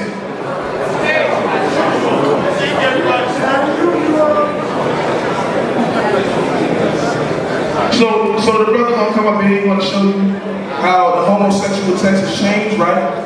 But he never refuted Gavin the penis in the offering of the letters. So even if he changed the actual text, there's still the picture on the wall that shows you something completely different. He cannot alter that. And this is what we're here for. We're here for truth. Go ahead. Go ahead. Let's go. Let's go through slides. I'm not going to the problem. Into the netherworld. So their whole system is based off of sacrificial science. Continue. Go ahead. All right, here goes the relief. Painted relief commissioned by Ramses V and Ramses VI on the walls of tomb K79. Heads and torsos of the enemy's chiefs are being cooked in separate cauldrons. Now, they can tell you that that's not what it means, but you clearly see that that's what it means. It's nothing that they can do to change this around, because ancient Egyptian practices was based off of cannibalism. They taught you that Hotep means peace. You wish it meant peace. It means sacrifice. So when you greet one another, you even greet each other in your cannibalistic ways and your viewpoints. Hotep, that's not what it y'all brothers want some savage stuff. And they will never ever find a place where it says medu netta. Medu netta is not a word, and it never comes together as a compound word. They made it up from the Hebrew word lashon quadash. And one of the things you have to understand is every translation they got is from a Hebrew, and a Jewish person that translated their text that was down with the fellow society. Let me show you this. Go ahead. Here goes the head, body, strain, and the portion. This is pseudoscience, right? I'm showing you the actual wall relief. Here goes the heads. 4 heads on the wall relief being drained into potion pots. What are they doing with the potion? You remember Shinzu, right? The draining of the blood. Continue. The book of the Caverns, it talks about old great friends to whom was given the heads of the enemies of Nut. They sacrificed the heads. Go. The ark represents sacrificial food. Go ahead. All right. Incest. I'm gonna close out on this. On these last 2 sides. Incest survivors exposed Illuminati. On May 1st, 1989, a Jewish girl, age 29, Vicky Poland, appeared on the Oprah show. Said her family was a part of a satanic cult that dated back to 1700. Although they appeared to the outstanding citizens and lawyers, doctors, police officers, etc., they engaged in satanic rituals, human sacrifices, incest, and cannibalism, often in synagogue, and drink the blood and eat babies. Now, where are they getting this information from? Continue. This is the lake of fire. You remember that symbol to eat and cook? There go the 2 baboons in the lake of fire. Continue. Now you see here the same symbols of eating. They're burning and sizzling human bodies on the cave text in the king, the burial of the kings. You see cooking of human beings. Is this what you stand for? Continue. Now, I want to end off with this. This is a book called The Egyptian Masonic Satanic Connection by David L. Carrico, Donna L. Carrico. In this chapter, we will document and elicit the practices of ancient Egyptian religion as you read from the doctrines and practices of ancient Egyptian and satanic nature readily apparent. These rites were mostly taken from Egyptian book of what? The Dead. Their whole satanic ritualistic cults come from the book of the dead. And let me show you some of the hymns. In this book right here, I ask you to please get the book and then show you all of your elite people. When your babies are coming up missing body parts, it's because they're practicing out of the book of the dead, and this is what you salute. Time. Hold on, the sexual magic. Hold on, the sexual magic. Hold on. Okay, you see the sexual magic? There goes a spell in the book of the dead on how to steal somebody else's life. And this is what we call ma'at. Let's give it up! Give it up! Come on. All right. I'm just gonna go. I'm gonna be quiet and calm. Everybody saying well and so forth and so on. Come on, y'all, let's go. Let me just show you one thing. Y'all hooped and hollered because some nigga visited Egypt. Now listen, I'm gonna repeat myself. Why? Come on. Let's do that. Hold on. If you hear what I got to say, shut your goddamn mouth and hear what I got to say. Y'all hooped and hollered because somebody visited Egypt. Yo, let's go. I'm gonna show you this straight up how it is. Y'all can only visit where you think you come from. But we live where we come from. Hold on.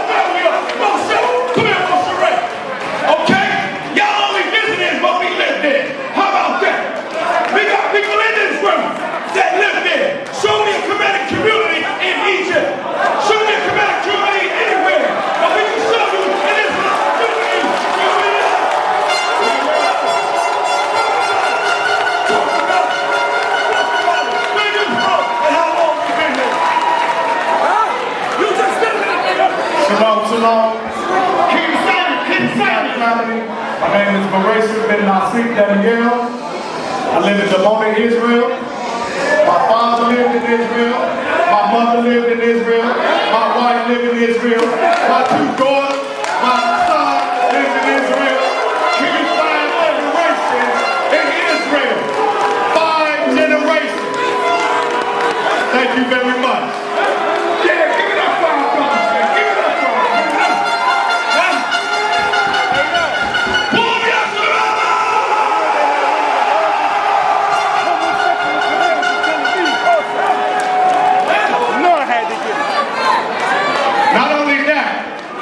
It's the largest settlement that black people out of America settled in. Nobody was able to accomplish that. But me, period.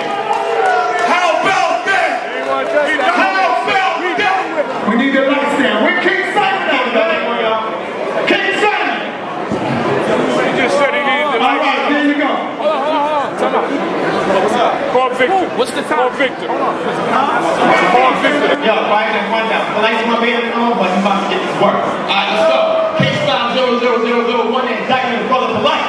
Y'all ready for this? Go, next slide. Polite is talking about chronology. Anybody know about John Henry Clark?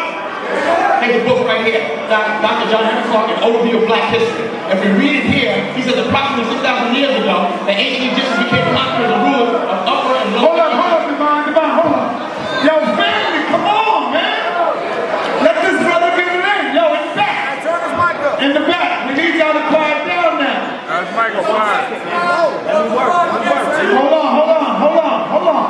The dynamic period lasted about 6,000 BC until 300 BC. These dynastic periods were divided into 4 main groups: the Old Kingdom, Middle Kingdom, and the Empire Dynasty. Now, they just finished getting on us about chronology. But here's Dr. John Henry Clark saying that, oh, Egypt is much older than what the white Egyptologists tell me. Next slide, let's go.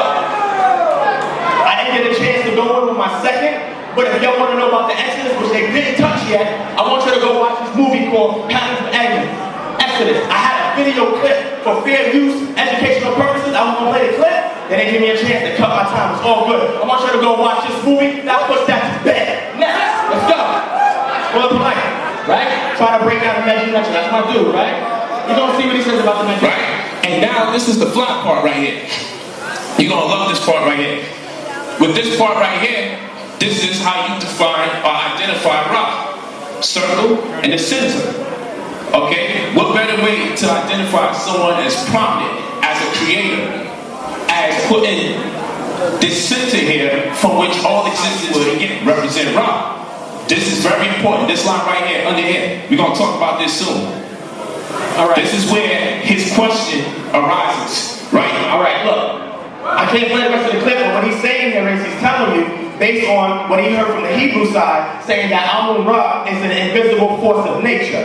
But one thing that Polite didn't show you is something that's very easy in the metric, it's called a determinative. Now, he didn't tell you that the determinative is something that does not have a phonetic sound, but it gives you an indicator in regards to what you're talking about. So if you look here at the God Ray is seated here, right here, that indicates a deified ancestor called Ra. He missed that part. I don't know what happened to that, but let's move on. Determinatives are non-phonetic glyphs, which give extra information about the meaning of words, distinguish homophones, and serve as word dividers. When you go back, we got that video, it's called something about Mundunter. I want you to go back and see that Polite missed to give y'all the determinative. Let's move forward. This is more information on Rock, can't go into it. Polite said when you see that stick in the middle, it means A, B, and C. That's called a logogram because it's telling you to take it literally. And if you take the sun literally, you also have to look at the determinative that tells you what the representation of the sun means, and it's whether it's a deified ancestor called Ra. Let's move forward. I got a lot of time. Look, enslavement of Nubians. Amos with a Nubian? Hold on, we got Al-Shaka Amos over here with a Nubian. Well, let's see what they said. Then Al-Khabay came to justify, and he sailed south to Kush, to the larger borders of Egypt, doing something wicked, right? It says his majesty smoked the Nubian bowmen in the midst of the army. They were carried off in fetters, none missing, the fleeing destroyed as if they had never been. Now let me show you something. You see this right here? This indicates choke. If you look here, I got from Rutgers University a piece of paper that I got from a professor who teaches mesonetia at Rutgers University. And it goes down to grammar points right here. The Nubian campaign, Amos was at the first. Why would you be a Nubian on the side of Amos first? Let's move forward.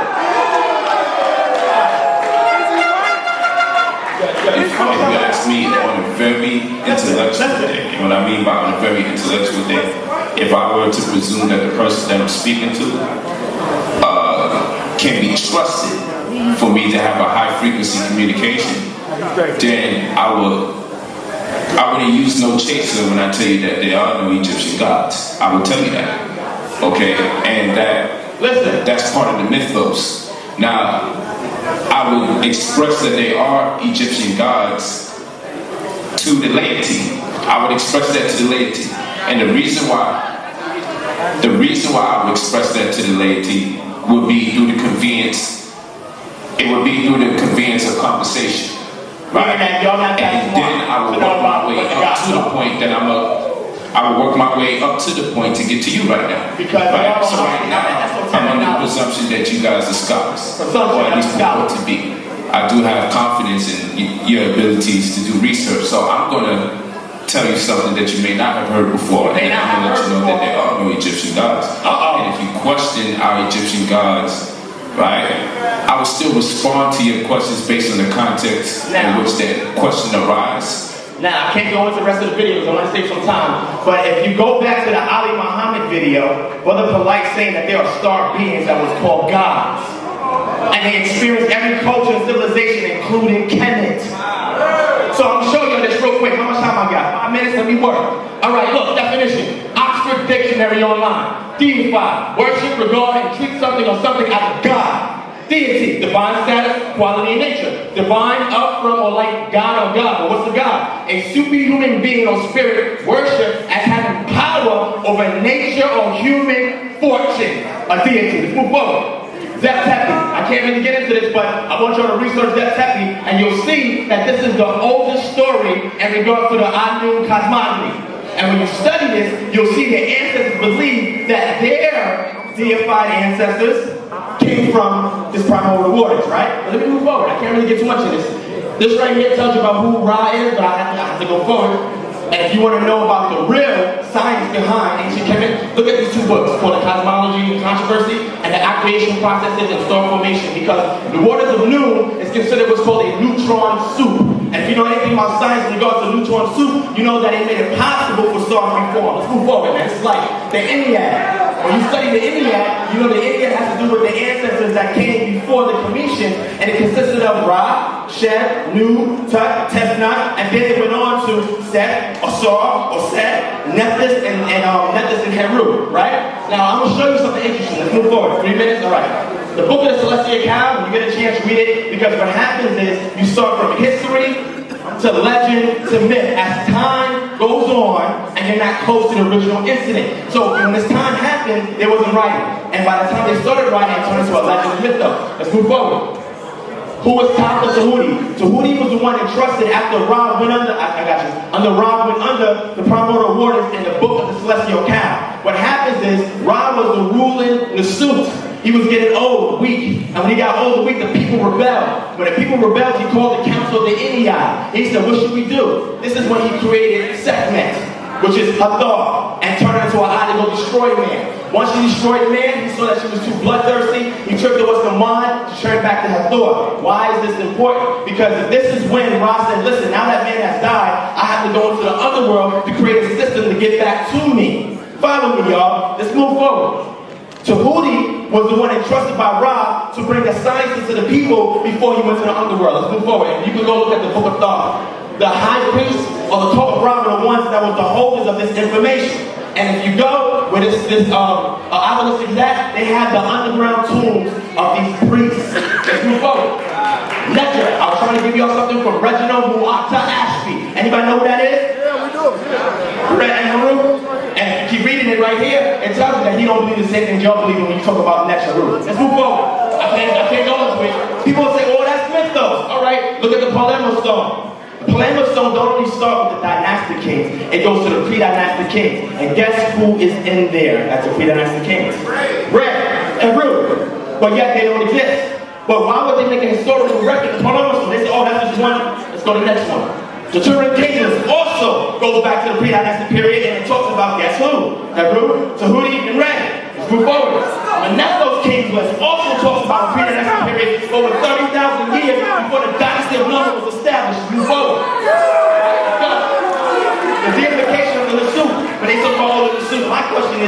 How does the suit have the ability to rule over a common man? Who gives him that authority? The sun? The trees? The birds? No, he's the son of Ray. Let's move forward. I'm going to show you. I want you to study Imperial Code. Go home, Google it, and you'll see what this is about. Move forward. What is the son of Ray title? The only way that the suits can rule is through a bloodline. And if Ray was just the son, then what blood did the suits have to rule? You can say, oh, I don't know what you're talking about. Let's move forward. I want to ask him a question. You read Medjugorje, right? All right, take a look at this. Again, Rutgers University, you can check it out. All right, look. Darnus Sinus is up there and showed you the pintail duck, which means sun, right? And then you have the sun over here. Sun, S-O-N, and then the sun. When you syntax them together, you get the word of, which means possession, meaning son of Ray. Now, how come I got all these stellars here, whether the suits are talking about they ruling on behalf of Ray? They're from the body of Ray. But yet, Ray is just nature. Let's move forward. Divine right to rule proven, the thutmose, the fourth dream stellar. Who you think they thought was the first the power to rule? Marcus told him, if you get rid of the sand of the space, I'll make you king. And guess what? It was king. Let's move forward. Veneration of the day. How much time I got? All right, I ain't got a lot of time. But look. All these books that I have, I got about 10 of them here. Look at these books. I want y'all to look at this. This is my library at home. I don't play games with Egypt. Look at this. Y'all can go, it's on tape. Go back and look at these books and get your evidence. Look, if you want to do work on Polite, look at where he gets all of the sources from. Analysis, the God of the nature, by who? Dr. New York, the God of the religion, is there a God? And 360 questions to ask the Hebrew Israelite. Check that out.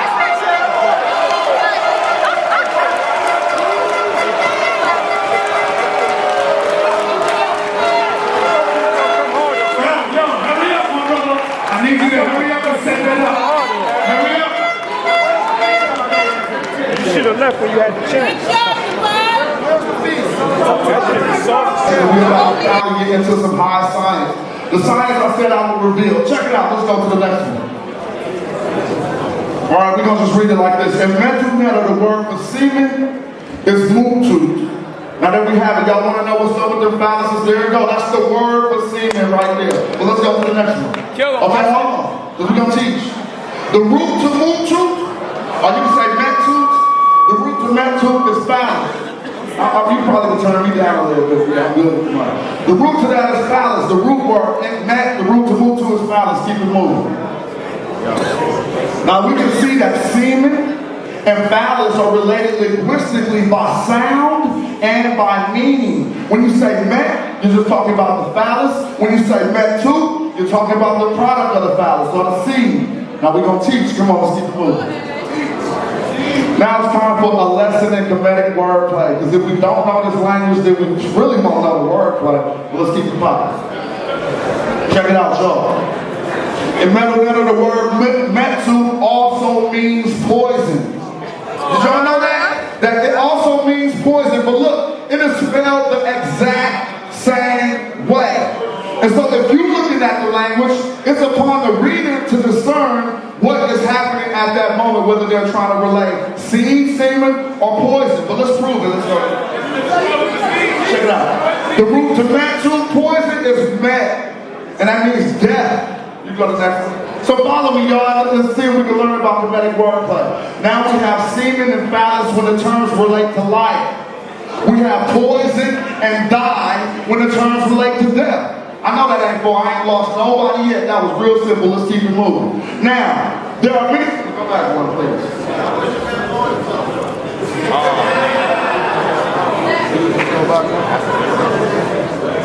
Well, basically, there are many terms to say spline in Medjugorje. I want y'all to focus on this because they've been talking about a lot of stuff for the last year. One of the terms is tesh, another one is ayat, another one is pasejet. Let's keep it moving. Please press the button. But in my book, Magi, Handbook for the Conscious Community, I argue beyond the shadow of a doubt that there is one term that these European Egyptologists have mistranslated. Please go to the next slide. Y'all know what that is? Everybody read Medjugorje. This is a simple word. What that say? Hey, Devon, what that say, bro? What that say? Yeah, that's easy. I know you got that. Oh, okay. You got that. the mouth right here prepared, and the arms is working the hand. No, you're wrong. That says alright. Let's keep it moving. Let's go. That says alright. So he was wrong right there, so he really ain't qualified to do this. Next slide. Check it out. Hold on. Egyptologists claim that alright means the hindquarters or the anus. Now this is the translation they've been running with. Well, let's keep it popping. Now, this led them to mistranslate certain Kemetic texts. When they found Mutut semen and related to anus, what else could they conclude? That is their culture. They seen semen and anus and was like, oh, okay, it must be homosexual. Let's go to the next slide. Let me show y'all this high science so everybody can take this home. They could not figure out how semen was related to the hindquarters. Now, let me ask before I break this out. Who in here can tell me how semen is related to the hindquarters? Anybody? What's up? Thank you, brother. Let's keep it popping. That brother already got the knowledge, but we're going to show that they have modern medical science back in ancient Kemet. First, we need to learn a little bit about semen production. Yeah. There are over 15 pyramid texts that show that Egyptians thought semen came from the bone. Now we're going to focus on that. Why would they think that? Now here go one. I put the transliteration at the bottom so we can all follow it. Translation at the top, source at the bottom. This says, it is he who creates the seed in the bones of the belly. Yeah. This says, he who creates the seed in the divine bones inside the egg. We can stop and break down any translation if y'all want to. Let's go to the next one. Now here we go. So, that creates the seed in the bone. Okay, this is an Esnam, a temple in close to Aswan. Let's keep going. Now, which coagulates the seed in the bone. These are straight out of pyramid texts. It's showing that we thought semen came from the bone. Keep it moving. But why do we think that? That sounds like pseudoscience. There go another one. I ain't even got to do that one. Let's just keep it moving. Y'all can see I brought enough primaries to show you. You might ask why Egyptians thought semen came from the bone. Let's keep it moving. Because it really do. Because it does. We don't know that. It's high science. I'm going to prove it. Let's go. Let's go. Let's go. Modern science has caught up to Kemetic science, and we now know that males have semen emission centers along the lower portion of the spine, in the RX, or the hindquarters. Let's keep it popping. Let's keep it popping. Now, the spine is divided into 4 sections. The cervical, the thoracic, the lumbar, and the sacral. But what we're going to learn is it matches up exactly in ancient Kemet. Check it out. Check this out, y'all. The portion of the spine we will focus on are T10 to L2, S2 to S4. And notice we all in the lower spine. If y'all notice that that's your coccyx bone on the bottom 2, which is between the buttocks. See, they ain't knowing nothing about this. All they see is faggot stuff. That's all they can see. Let's keep it popping. Popping. Erection. Reflex erection of the penis, which occurs after direct stimulation of the penis, is under the control of the parasympathetic nerves from S2 to S4 to S3 to S4 levels of your spinal cord. Let's go to the next one. Nobody knew that, huh? Yeah. Psychogenic erection involving consciousness or mental levels of the brain is also under the control of your sympathetic nerves from T10 to L2 levels of your spinal cord. Parasympathetic nerves from S2 to S4 levels also contribute. You know what I'm saying? Now we're learning what they do in Kemet way back in the day. But here we go. Emissions, ejaculation. Emissions involve the production and release of semen from your reproductive glands and the contraction of your reproductive ducts, which propel the sperm into the urethra of your penis. This is controlled by sympathetic nerves from T11 to L2. So now they learn, see? I know somebody gut wrenching right now. And check it out. As you can see, the Kemetic teachings that semen come from the spine are also corroborated by modern science. Let's see how loud this comes. Right now. Very tight. Can we get the value? Well, she's just saying everything I'm saying. Put it that way. For some reason, I can't get the audio on my feed. Hold on. Yeah, we're going to bring that back. You don't have to fuck up. You got to plug in the wrong hole. Don't worry about that. She's just saying what I'm saying. Y'all would rather hear it from me anyway, right? Hold on. Turn your volume up on Don't trip, don't trip. I don't need it. I'm gonna keep it moving. Hey, who read Arabic in here? Because while we find the pyramid text, high science in the Bible. Tell me what that say, Brother Bashir. Does it say it emerges from the seed, from between the ribs and the bones? Huh? See, the only place you ain't gonna find this is in the Bible. Huh? Yeah. They got my boy Imam Bashir letting you know that they had his high science in the Quran. So let's keep it popping. Now let's go. We can just keep it moving. I ain't tripping. Let's keep it popping. Oh, please, I'm saying so much. Hold on, check this out now. Y'all see that, right? That's called your sacrum, and that's called the coccyx. And where are those bones located? Thank you. So when they see a text and they say something between the buttocks, they're the ones don't have the ability. I mean, I'm sorry, I don't even want to condescend on about it. Let's keep it popping. I'm about to wrap this up quick. In Hindu teachings, this is the Muladhara or the root chakra. The root chakra, I got it, is at the base of the pelvis of the spine. Yeah. Hold on. Where's the root chakra?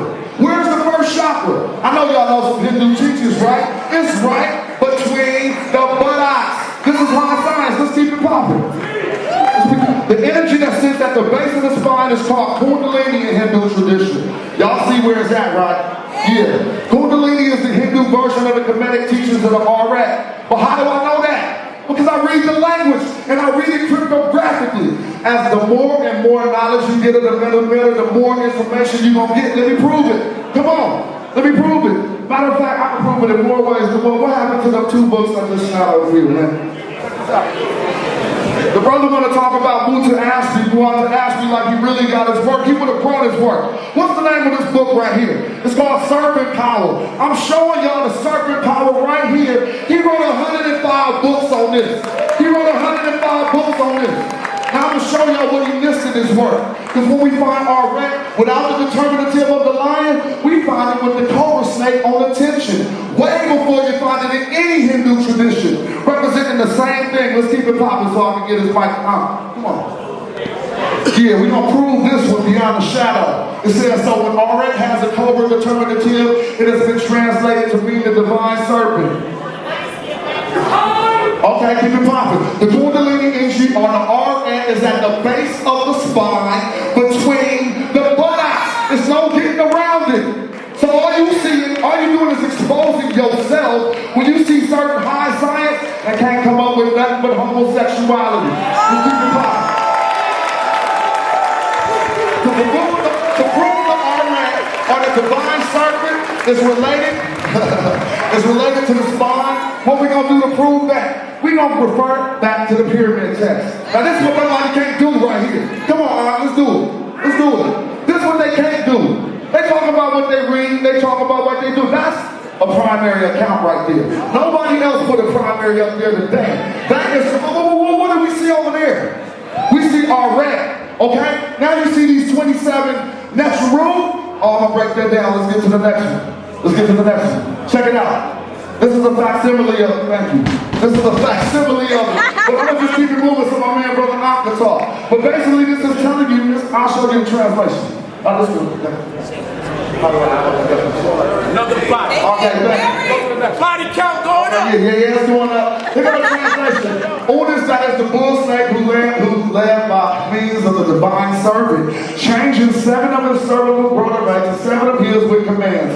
27 possession heard these words of the sovereign. Now that's my translation, and there's one thing about this.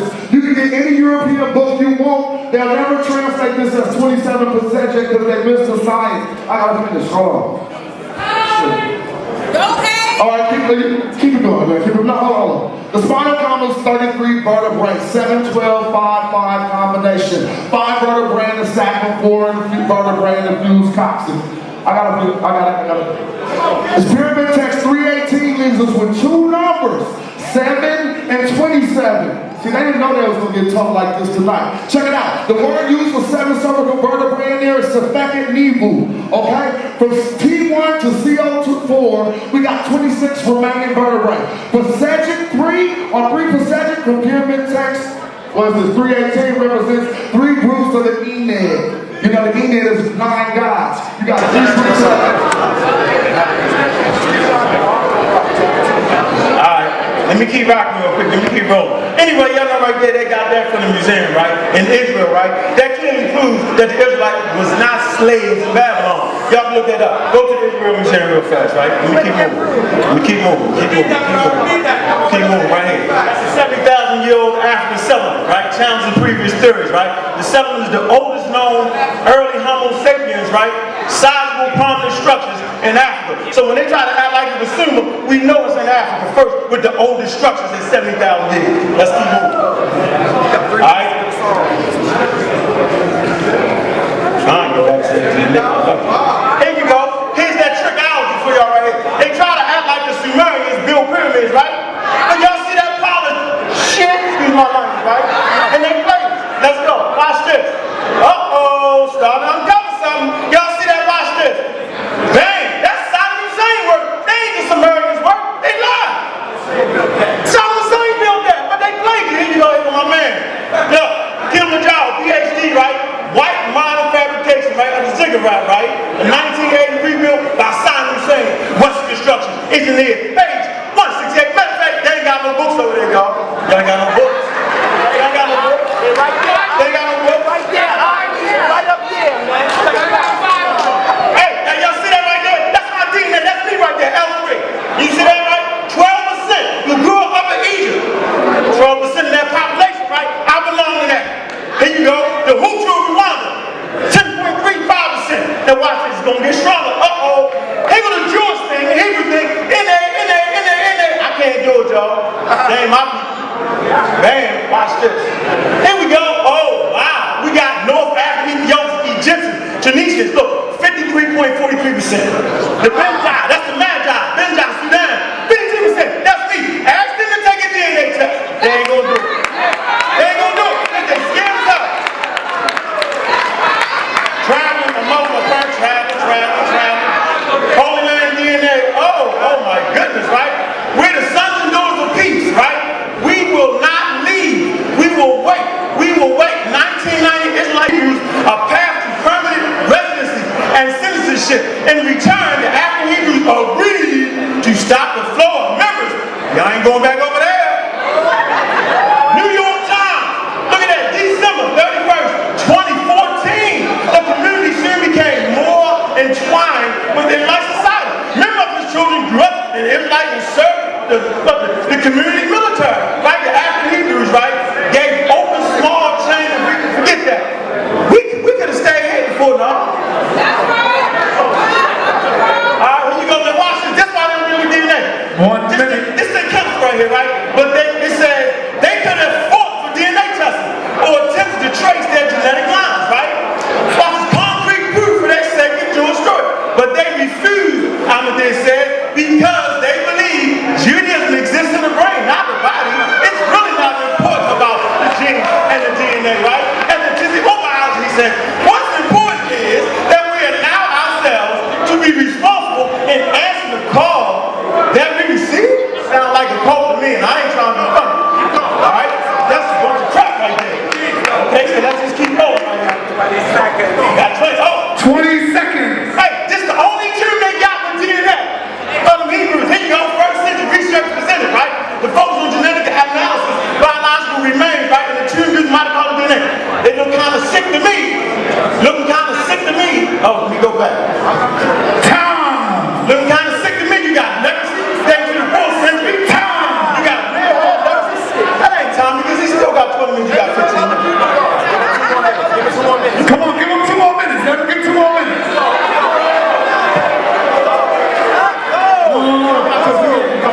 I know what I'm talking about. All right, time. That's it. Time. What do you got? Yeah, they got their time. Come on, brother. You got 5 minutes. 5 minutes.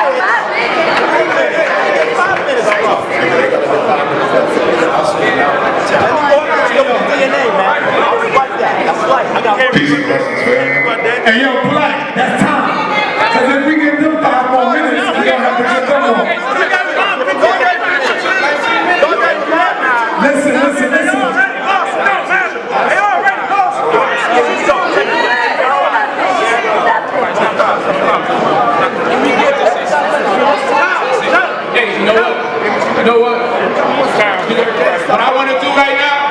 want to thank my brothers for participating in this event, the Hebrew Israelites.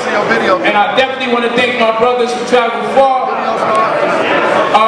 And so, Brother Reggie, for the research.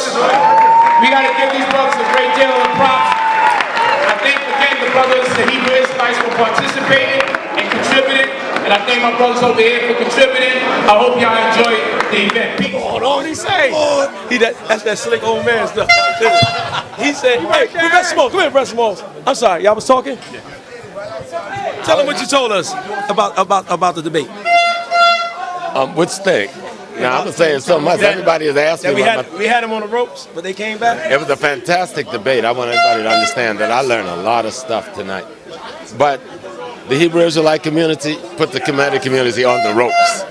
They were almost down for the count. And then you came back. Who brought them back, though?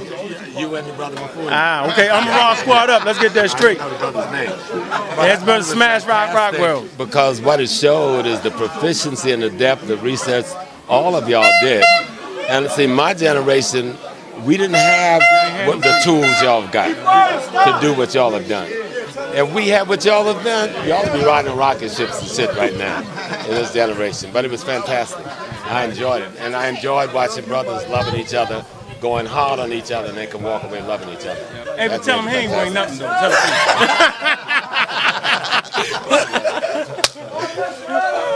Come on, man. We out. Yo, Brother Gabal, come here, man. So talk to me, man. What do you think about the debate? You think you gave Shaka that work or what? Talk to us.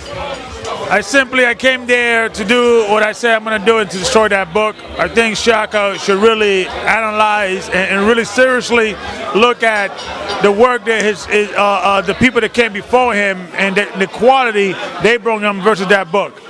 And like I said, his love for Kemet and the hate for the Bible really did, it's really taking him to a place that he doesn't have to be. The Bible is perfect as it is. Leave it alone, and you don't mess with it. You know what I'm saying? And I think tonight the Hebrew community, Brother Nasi, Brother Hashar, they really brought it in to show that the Egyptian culture was just basically, in a nutshell, a bunch of freaks, and they were bloodthirsty. Cannibal, they were into that. That's what they were into. They were into different type of understanding. They had no moral compass, and we proved that tonight. And we're going to keep proving that. It's like, after a while, it's going to become a joke to the point like, what else we're going to do? So at this point, I'm talking about building. We actually have the after party, the Israelite, unity after party, victory party. All the brothers are here, all the different camps. I'm having a good time. I think we did what we came to do, and then I'm thinking about the future right now. So, thank you for Brother Sanetta doing his thing. I'm happy. From Yeshua Allah. All right, peace, my brother. Thank you, brother.